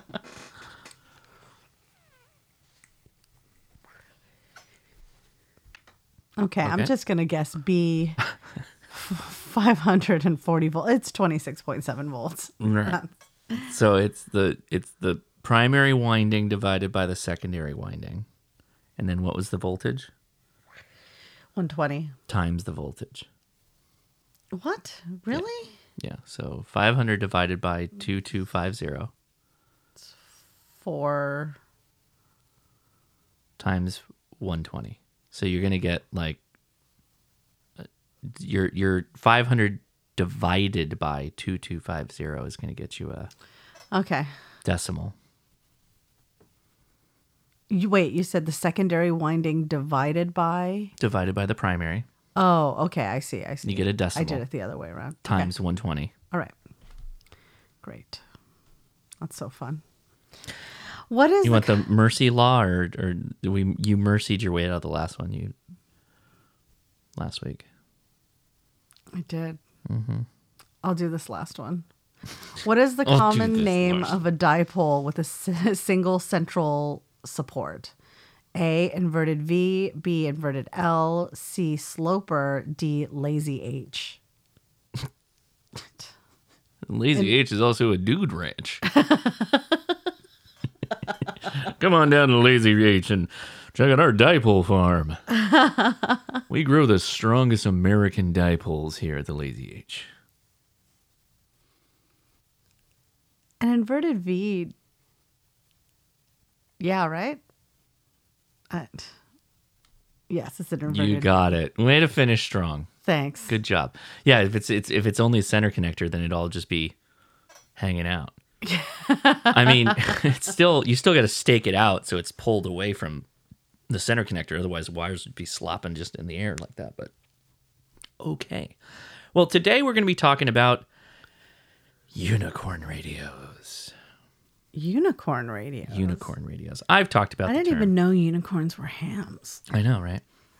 I have talked about the term unicorn radios, but I thought I would break down what it is, some of my favorites, and then some of the radios that pretty much all the ones that I'm going to mention are ones that you should keep an eye out. So if you see them at a ham fest, if you see them, and ones that I don't have in front of us here, but that I talk about, and you get a good deal, probably a good idea to pick it up because they're going to be worth a lot. So you get a good deal. That's, always good in ham radio sense. That's what we look out for. So a unicorn radio is generally a radio that is no longer manufactured or is manufactured but in extremely small lots, and when they go, they're gone. Why do they do that? Why do they put all the effort into making radios that they run only in small lots? Because don't they have to do all of that FCC? Every one of the radios in front of you, except for one, is one that was manufactured in mass quantities. But we'll talk about it as we go a bit deeper, but is no longer in a manufacture. And there are reasons why the older ones are actually viewed as more desirable. Okay. And I will explain. So unicorn radios are generally, again, sought-after radios, generally only available in the used market, and people have marked them up considerably. One of the radios we're going to talk about that I don't have in front of me is always going for more on the used market than when it was brand new that you could drive down to HRO and pick up. Wow. That is the Yaesu FT857. Is that this baby? No, I don't have any of that here. Oh. I don't have that here. The Yaesu FT857 is one of the...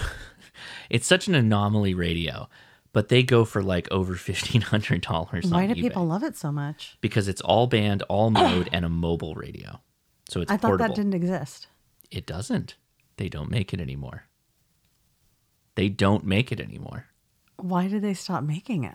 It has downsides. It's actually not a fantastic radio. It's not good at any one thing, but it does all things okay. And so for somebody that wants all the things in one box, that's pretty much the only options they have in the platform that it exists in.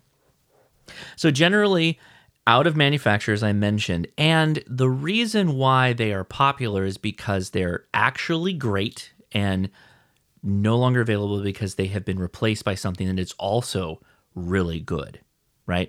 Case in point, this black box here, which is the Elecraft KX1. This is a CW-only radio that Elecraft manufactures, and this was only a kit radio. You could How old is that thing? 2000s. Really? Yeah. Oh my God, it looks so old. You could only buy this as a kit, and you had to build it yourself. So there aren't a whole lot of these out there to begin with, and it got replaced by a much more capable, more feature-rich radio in the KX2, its bigger brother. But even when I say bigger, the KX2 is still a tiny radio. So this radio literally got superseded by a radio that is more capable, but also much more expensive. This radio I picked up for $350, has an internal tuner, antenna tuner built in, only does Morse code. The KX2 is $1,200, right? So I got to tell you that this radio does not look in the least bit appealing to me. It looks like it would be, it requires so much knowledge to operate. This radio, people love this radio. It is like the sexy CW radio. This radio looks like a gatekeeper. It's like... I'm protecting all my knowledge. Some radios are unicorn. So again, we've got a bunch of radios in front of us that Leia can literally look at and put her hands on and stuff like that. Some radios are popular now because they're super niche and they didn't sell a lot of. And now people are like, I should have bought one of these. Case in point, this little guy, which is the Yaesu. The baby. It's the baby. The Yaesu VX3. It is very small. This is the literal radio base that Baofeng used when they made the UV3R. This is the model that they used for that radio. They don't sell those Baofengs anymore either. This is the radio that they copied. It's literally a copy. This is still a much better radio. It does way more than the Baofeng does. This radio, though, didn't sell that great. They're kind of small. It doesn't put out a ton of power, and people just kind of shied away from it. But there's nothing that beats that radio for size. It's like one of the best radios that you can carry on your person. It's so tiny. So tiny. It's a perfect little Hamfest radio. It's a great radio if you got a good shot to a repeater because it'll hit the repeater no problem. Super small. I have another one hidden that I've been waiting to deploy to show you. This is also a very niche radio. You've been waiting to deploy. Waiting to deploy. You've got all the radios on the table. Why would you? Oh. Super niche. This looks like a toy. Yeah. It looks like a cross between like an old FM radio, like an old transistor radio, but super thin, and like a cell phone from the predecessor of the Motorola StarTAC kind of style. Yeah. How old is this? 90s. That checks out. Yeah. This is an Alinco. But it does look much more user friendly. Like it could, this looks like straight up like I know Bob had a radio that looked like this. It was just a transistor radio. It looks like a calculator. It does look like a calculator. This is the Alinco DJ-C5. This is called a credit card radio. This is a dual band VHF-UHF radio. What? This works on the same frequencies as the Baofeng. Really? Mm-hmm. How much is that? I don't remember what I paid for this. I think I traded. That's always like a really bad. No, this is not that expensive. This is not that expensive, but the problem is that they're almost impossible to find because Alinco made a series of these DJ-C types of radios. When the first generations of these radios came out, they were monoband. You could pick only a 2 meter or a 70 centimeter version. Okay. And they didn't have a speaker. You had to run earbuds, not earbuds, not airbuds, not golden retrievers that can play basketball and go to space. Earbuds. This is the penultimate version of the credit card radios, the DJC5. It literally has a speaker. Super hard to find. This one is actually not functioning because the battery in it is very dead, and I have to replace it. But the batteries are difficult to find. I basically have to build a battery pack for this thing. Wow. Anyway, fantastic. Puts out like no power. It's like 1 watt output. It's just, it's a joke. But again, great little hamfest, great little local squawky box if you're just talking to people that are all kind of simplex but in very close. So that's the niche side and the oddball side, as I would call it, the DJC5 and all the predecessors of it. And they're not that they're so expensive that you can't get them, but they're hard to find because there's not that many of them. You know what I mean? But it doesn't sound like they operate better than their more easily found counterparts. Correct, but it's like collecting anything, right? You want something that's rare, and sometimes... So the collection of the Alincos is kind of cool because they are actually rare. The Yaesu is cool because they're sort of kind of rare, but they're still really good. They're still really effective. It puts out 3 watts, which is not a lot, but if you think about it, the Baofeng puts out 4. So it's only 1 more watt, and the Yaesu is a better radio. It's more capable, right? It does more things. It listens outside the bands. It'll do weather. Technically so with the Baofeng, but this does it a little bit, I don't know, more nuanced. Going back to the topic of the FT857, 857, that's where it's actually a radio that is really feature-packed. People really like it, but then Yaesu stops like producing that style of radio. So they have nothing else but to work off of that radio for the people that want that specific thing. The flip side of that, Kenwood did this too, which is a radio that I bought. This is a radio I bought brand new from Ham Radio Outlet. I bought this before it attained unicorn status. This was before... Is this why you keep so many radios? Yeah, because they're all going to go up in value. They all go up. You really are invested in ham radio futures. Yeah, I'm deep in amateur radio futures. This radio is the Kenwood THD72. Okay. That is a big, heavy, chonky radio. This radio does everything. Before... Don't love it. Okay, well, hear me out, because you're going to change your mind in a second once I start talking about it. So this radio does APRS, like the Yaesu, the current gen Yaesus. 5 years ago, this was the top of the line radio. Actually, probably a little bit before 5 years ago. Gosh, how long has it been? 10 years?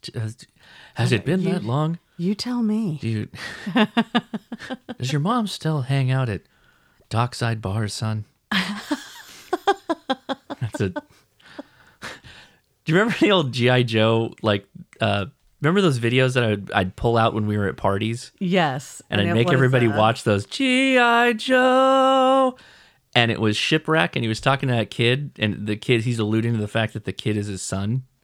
Right, oh, right. Man. It's the best. Anyway, so this radio, APRS, right? This radio does something that most radios today don't do. This has a built-in TNC, terminal node controller. Okay. I can connect this to my computer. Right now, it shows up as a serial device.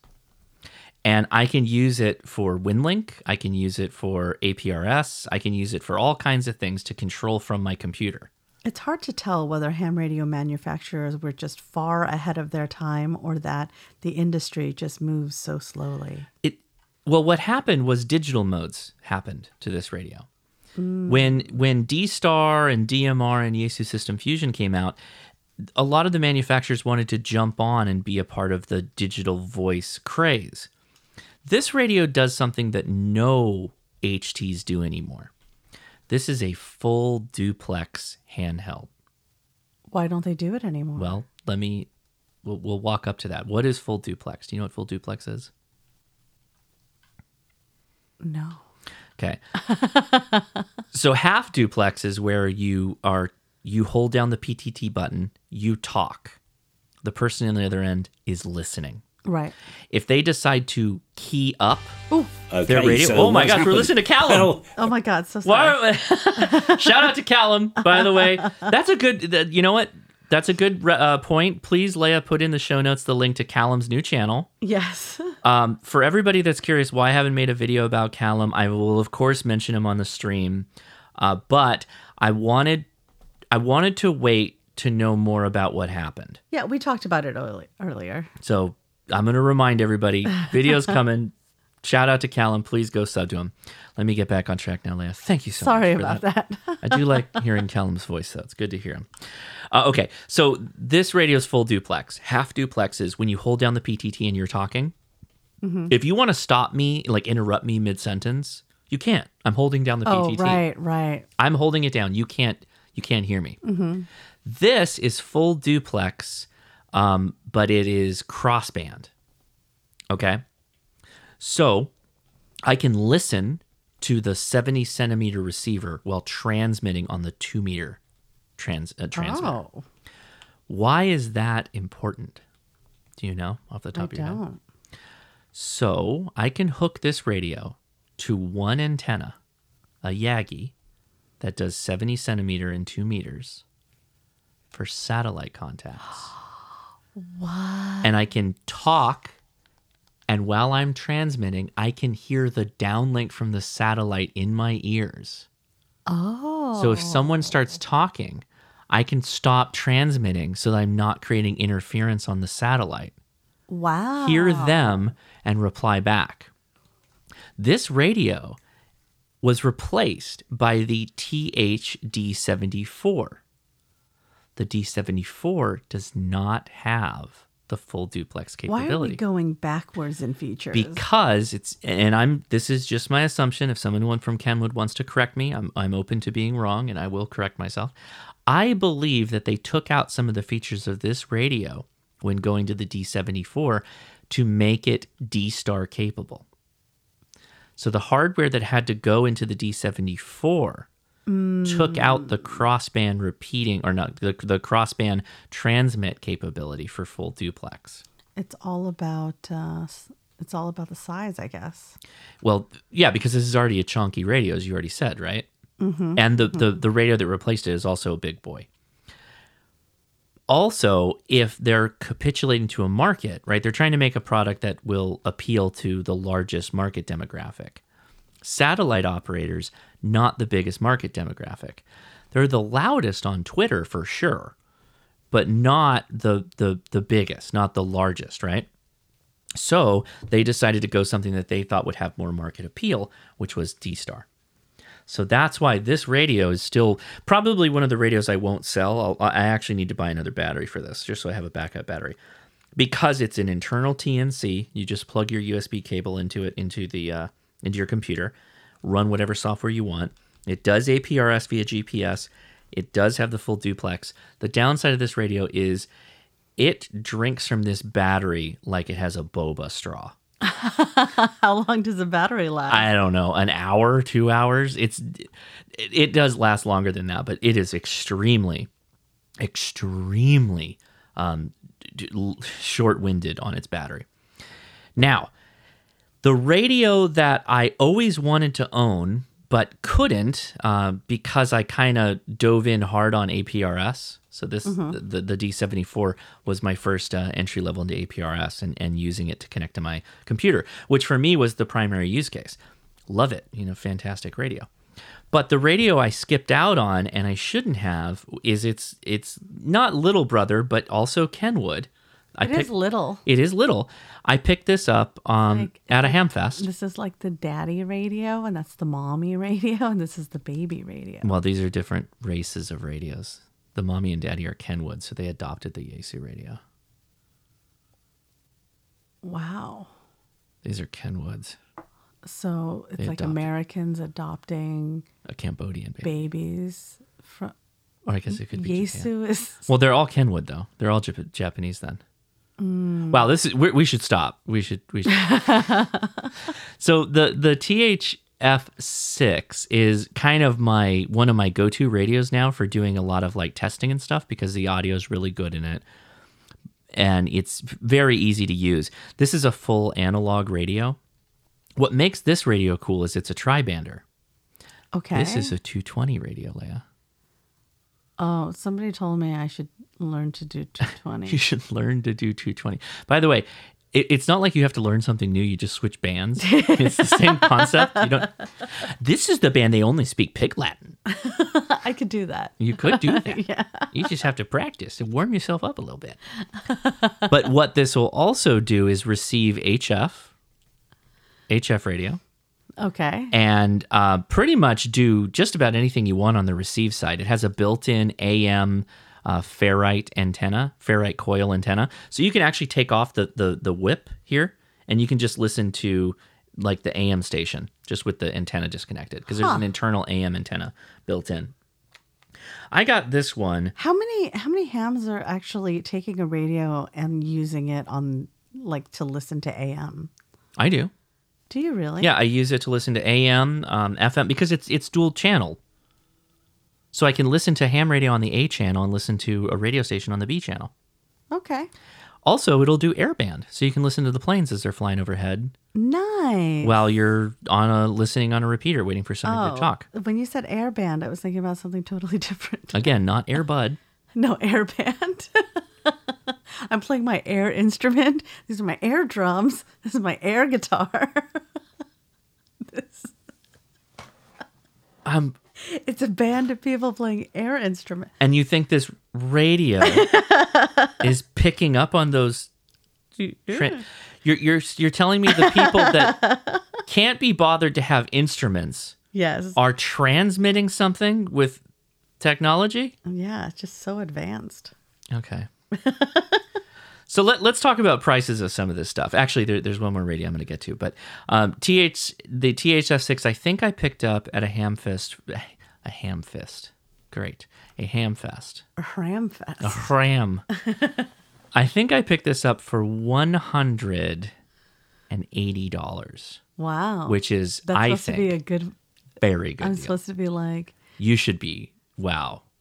Like, wow, You're this amazing. is good. You're amazing. Not like, wow, you bought another radio for almost $200. Okay. I got it. Let me reframe. Wow. What a great deal. So the last one. You are such a good bargain hunter. Amazing. Your frugality. I will say, we talked about it in the beginning. Finding some of these radios is not difficult. You can find them on eBay. You can kind of get an idea of what they sell for on eBay if you, again, go to sold listings. Mm-hmm. Go to filters. It's under advanced settings or advanced filters. Check the box for sold, not completed. Completed means that they didn't have a buyer necessarily, but sold, meaning someone paid money for it. Look at an aggregate over time of that same radio and what they sold for. It'll give you a rough idea of how much they go for online. But Hamfests are wild, guys. They're a wild west. It's crazy. You can get some smoking good deals at Hamfests. And by smoking, I mean like, $40, $50, sometimes more off. By smoking, it'll smell like somebody was in the home. a cigar. It was in a smoker's home. But if you take the example of that Bencher key, or that key, right? From earlier in the podcast, Right. what do you pick it up for? $20? Yeah. $20. And he took it home, put some elbow grease into it, and cleaned it all up. This Kenwood, when I bought it, the entire face of this was ground down. Like somebody took a belt sander to it. Then what did you do? So I paid like the $180 for the radio for as it was. It came with a battery and a bunch of other stuff and the manual and all that. I found there was a website that specializes in Kenwood parts. And so I think I got a fake faceplate, legit new old stock faceplate for this radio and the little adhesive screen. And how much was that? Like $20. Okay. So now you're in for $200. Go on. $200, right? Uh-huh. Is that the stock antenna? No, I have the stock antenna though. Actually, I think the antenna that I bought this with is on the Yaesu right now. Huh. You just swap antennas. You just move them around. Yeah. But there's all kinds of deals out there, particularly if you're semi-confident in your ability to like replace stuff. So in the case of that Bencher Keyer, $218 key, he paid $20 for it. That's a really good deal, right? The value of that, $200, good stuff. So the other radio I'll mention, and I've got it right here in front of me. I picked this up again. I mentioned it, the Mountain Topper 3-bander. Picked this up off of the Facebook group. $450 for this radio plus the Elecraft T1 tuner. So what's interesting about some of these radios, and the Mountain Topper is actually a really good place to kind of have this discussion. The Mountain Topper is, you see this little box, right? Mm-hmm. So once upon a time, this box had a screen. Yeah, thanks, Kark. Yeah, thanks, Kark. This radio, this little box, had a screen the size of this Elecraft screen. Little tiny LCD screen versus... Yeah, what does it even show on a screen so small? Or is this not an LCD? Anyway,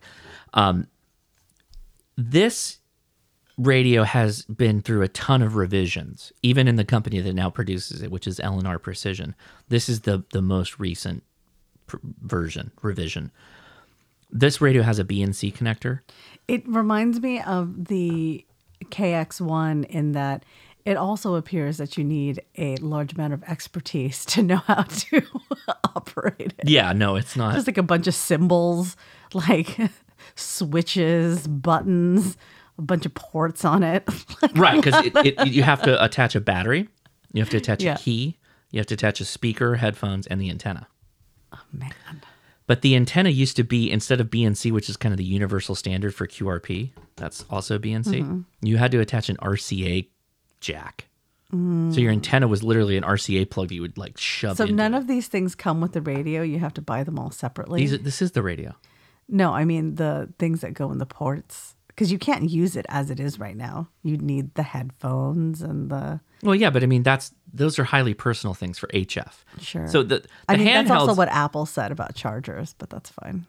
This okay. Well, you're just getting insulting because this radio never went away from ports. The headphone jack is still here, and they added another one for the Morse code key, and then the coaxial power cable, and the BNC jack, etc.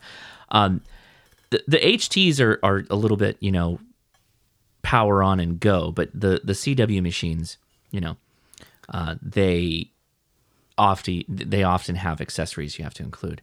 But the reason why the L&R is kind of the one I thought I would kind of end this talk with, the L&R finds itself in an interesting place.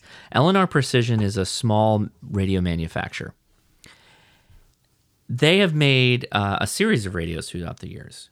And what they generally do is they'll come out with a baseline model, and then they'll make the upgraded version. Okay.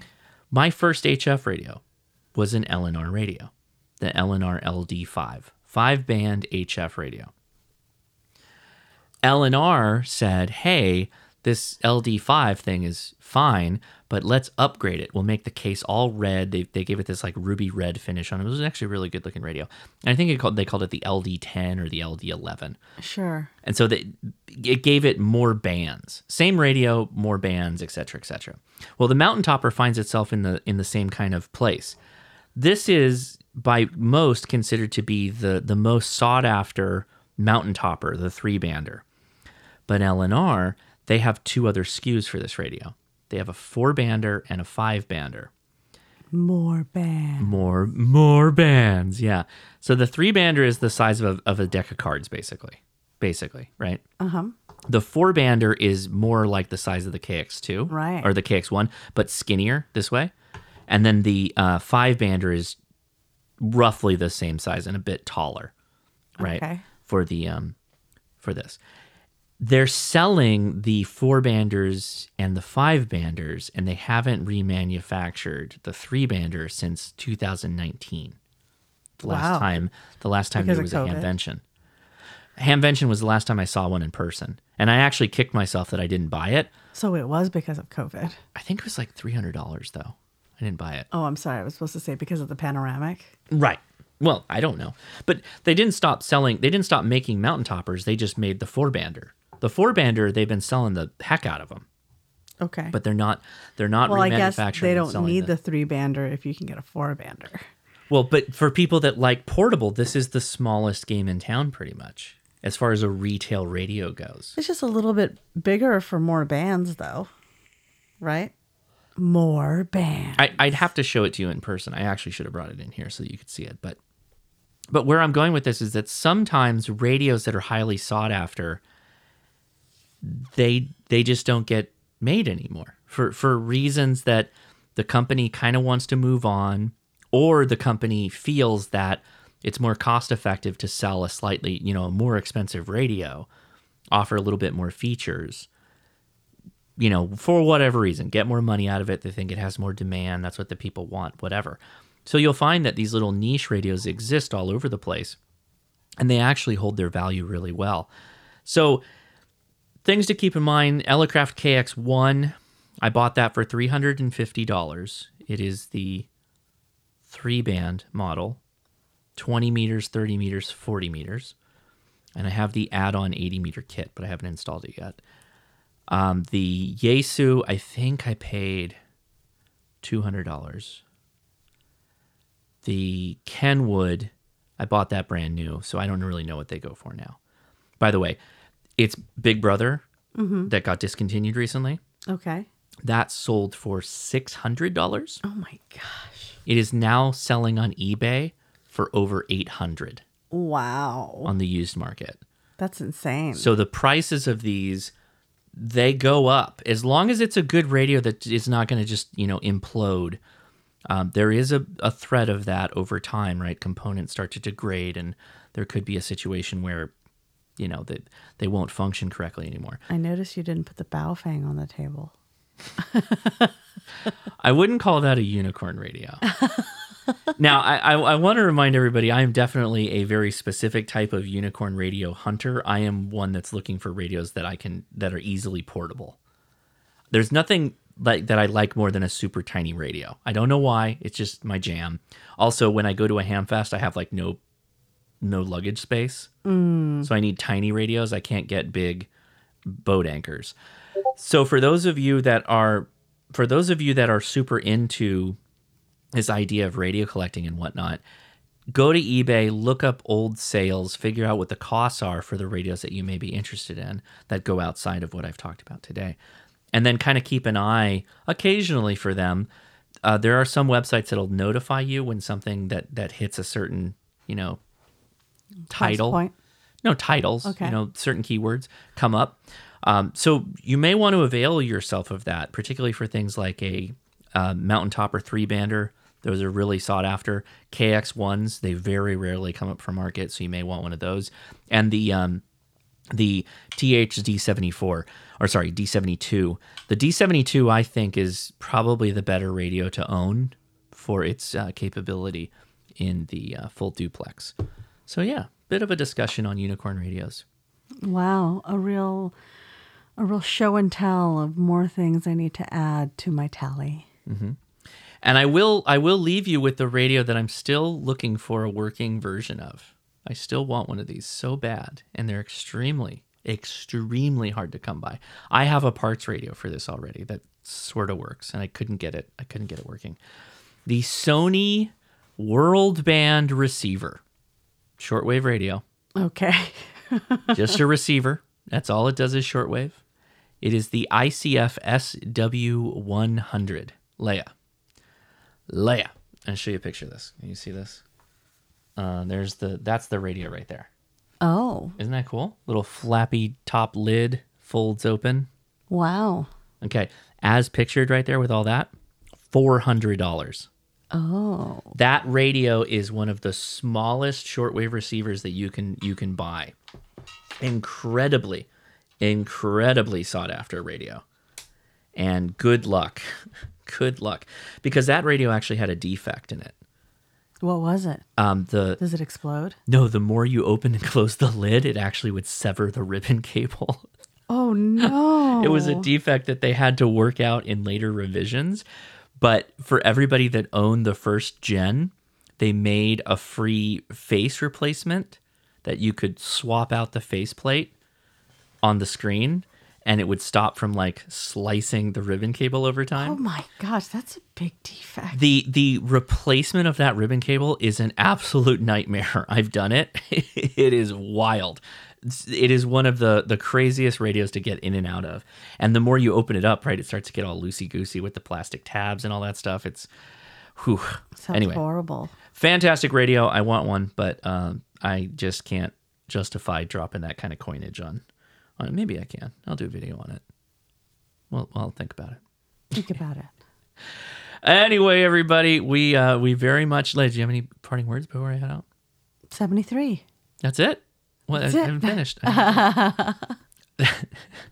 Thank you for listening to the podcast. We have a lot of fun making it, and the fact you listen and send us feedback, and again, leigh@hamtactical.com, means a lot to us. 73. 73.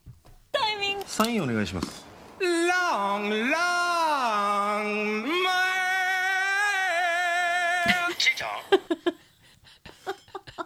Had to end that in there. We were talking about that before the show. And Leigh, do you want to give your rendition of... No. No? I'm good. Thank you. Okay. All right. Good night, everybody.